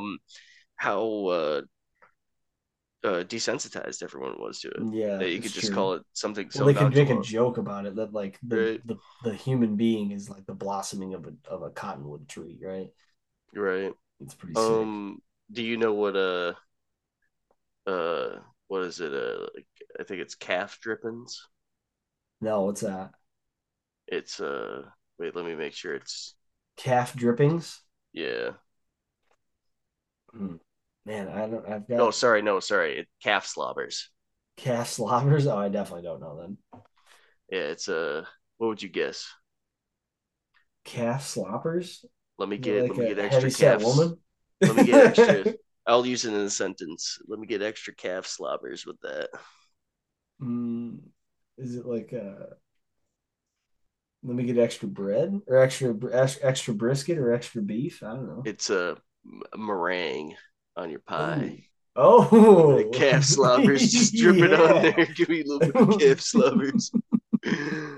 Yeah, I like that. That's great. Some of these I gotta steal. Some of them I'm deleting from my brain as we say them. I want to. Uh, I want to start using a Calamity Jane for the Queen of Spades. Ooh, that's kind of Oh, nice. Calamity Well, they got a lot Jane. of, that the card game was like sick back then. Like they were just always Yeah, they playing were like like, there's like stories. Like oh yeah, that's how a lot of the Western start was at a poker table gone wrong. Um, you never heard of hold on, I just had one. It was pretty good. Damn, I think I lost it. An expression of disgust was no, it could be described as looking for a dog to kick. I was just looking for a dog to get. Dude, I'm sorry, I'm gonna be seen as a monster. But Yeah, what's wrong? You seem really upset. I'm just I'm looking for just a looking dog to for a kick. dog to get. Oh no. That's extra Um, mean. I yeah, always no, thought it was that's funny, and like this isn't really the old west, but it was in No Country for Old Men when they're like coming across a crime scene and they walk upon it, and there's the dog, the dead dog, just laying there. And mhm. the deputies just looks down. And he says, "Oh, Hills Bills, they even shot the dog. David shot the dog. They shot the dog." I like that little like what is it called? Is it like is it a nomenclature or is it a no? It's a colloquialism Yeah, is what it is. That Hell's Bells. There's something real charming yeah. about that. I don't know what it is, but you start a sentence off with Hell's Bells, you got my Oh yeah, attention. you just know you're in Mm-hmm. for Mm-hmm. a good time. Stringing a wizard. That's called telling a tall tale. That's you're full of shit. You're stringing a wizard. All right. I had one more around here, I think, before we started getting going. I guess not. Um, Oh, if somebody's getting close or nearby, you could say you refer to them as being two whoops and a holler away. two Two whoops and a whoops and holler. a You just holler. could yell a little bit, and then you'll see them. Mm-hmm. Yeah, a California widow would be affectionately referred to on the internet nowadays as so it's a woman separated from her husband but not divorced. Mm-hmm. So like that would just be called like they just say that that guy's a cuck now. I think. Yeah, basically, right. I think that's what the internet would call it. Yeah, the internet would take things takes things to a dark place pretty typically. So, They'll ramp it right up. all right. To be So, fair though, we are on the internet. let's close it out. Let's close out the big album, Gunfighter Ballads and Trail Songs by Marty Robbins. I do want to close it out before we'll let you know what we're going to do next here. But I do want to mention, I want to say this. This is from the Library of Congress .gov about Marty Robbins. He was quoted as saying, and I just want to read this off because I think it's important to close out with. In an interview shortly before his death, he called El Paso his favorite song he ever recorded. "Quote, I do it every night, but I never get tired of singing it." End quote, he said. "Quote, there's not another song like it, I guess. Plus, it's cowboy music, and it's got a little bit of mariachi type music in it, the Mexican border sound in it. That's kind of what I like too." End quote. When asked how many times he thought he'd sung El Paso, he answered, "Quote, tell me how many personal appearances I've made since 1959, and then I will know." End quote. Hmm. So that's the one, and for me, that's the one. And I guess we never really hit that. So before we go, Errol, for me, that's number one. That's the track of the album. That's my favorite song on the album. Um, I do very much like all of them. I would say that my second favorite is probably 160 Acres, just based on its catchiness, and then Big Iron. Those are probably my top three. What are yours? I would say Big Iron, Utah Carol, and then I'd have to agree with the El Paso. That's a good three. It's a great three. Our threes are similar, just in different order. So we're pretty much on the same page with that. Unbelievable. An unbelievable album, a great album. It's fantastic. If you haven't had the chance to listen to it in full, please go back and find it on it's everywhere. It's on Apple Music, it's on Spotify, YouTube. You can find it in all those easy places to get your hands on music these days. So give it a listen. It's great, and the rest of his catalog is quite phenomenal as well. Um, there's also a second follow up, by the way. There's a follow up album by Marty Robbins that came out a year later in 1960, and you guessed it, it's called More Gunfighter Ballads and Trail Songs. And I have listened to it. I wasn't as much of a fan as obviously the first one. The first one's so iconic, but it is still worth listening. It's still a pretty good album, so feel free to check that out as well. Marty Robbins, a music icon, an unbelievable figure in the history of country music. We hope you enjoyed what we had to say about it. It was fun to talk about it. Great listening to it. This was one that was really fun to do prep for because we just got to listen to a great album over and over and great Honestly, storytelling. that's one of the reasons that led me towards the 10, because I listened to this like every single day and I didn't get tired of it at all. Like No, me either. whenever I had a second, I'd be like, yeah, no, we'll just listen to this. Here we go, dude. Yep. Wicked nice. Yep. Yeah, and you're doing prep work, and it was like it didn't feel like work at all. It felt Nope. really fun to do, and I'm glad we did it. It was great. It was a fun episode to get ready for, and I also enjoyed talking about it too. So, um, and we hope you guys enjoyed listening to it. What we've got next, the fourth and forthcoming episode of the Peripheral Views podcast. We're going back to our biography series. This will be number 2 in that series, and we are going to discuss Wendy Carlos. I think I mentioned this in the previous podcast. We're doing the prep work for that now. We're going to start that research now, and we're going to get that ball rolling. Hopefully, we'll have that recorded, edited, and released within the next week or so.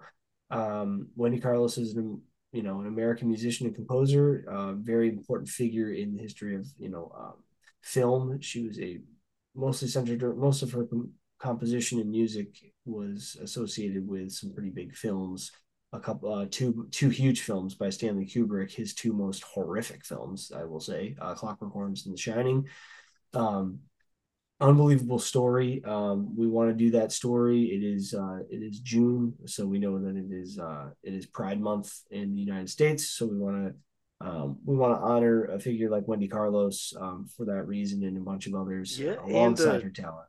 Yeah, and to be honest, it kind of just like lined up. Wendy Carlos was one of the first people that we did want to like talk about, but then with a Pride Month coming along, we figured it would be a perfect time to just The actually timing's like right. crank it out. So the timing works well. Yeah, it happened to be a perfect case of serendipity. So with that, all I have to say is I hope everyone does have a safe and fun Pride Month. If you choose to go out, be safe. If you choose not to, I suppose there's nothing wrong with that as well. But yeah, Wendy Carlos. I don't know if I don't know if she's like a household name, but I feel like definitely No, more probably not. But we'll do our best to make it that way. We'll try to make her excellent. story known. Yeah, excellent figure, and just a very appropriate time to to segue into it. So Yeah, looking forward to that. Again, thank you folks for listening. We really appreciate it. This is the Peripheral Views podcast. As I mentioned at the top of the show, you can find us on Twitter at peripheralv123.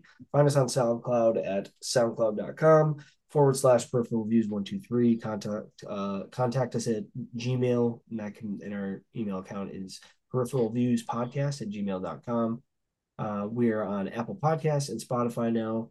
Our website is pending. We really appreciate you guys tuning in. And if you're on one of the 3 platforms that we're streaming on, feel free to subscribe. That's huge for us. Subscriptions are big, and we're going to continuously we'll put as much out as we possibly can over the coming weeks, months, and hopefully years. So follow us on Twitter, subscribe to our Apple Podcast feed and our Spotify feed, and that way you can get notified.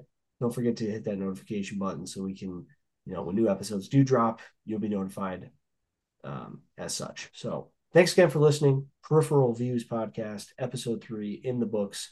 Gunfighter, Ballads, and Trail Songs by Marty Robbins. Had a blast doing it. Thanks again for listening. We'll see you on the next one. take care until then. Wendy Carlos coming up next. Thanks again. But my love for the leader is strong, and I rise where I've fallen. Though I am weary, I can't stop to rest. I see the white puff of smoke from the rifle. I feel the bullet go deep in my chest.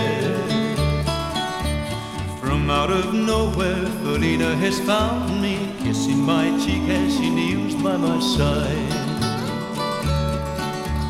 Cradled by 2 loving arms that I'll die for, one little kiss and Felina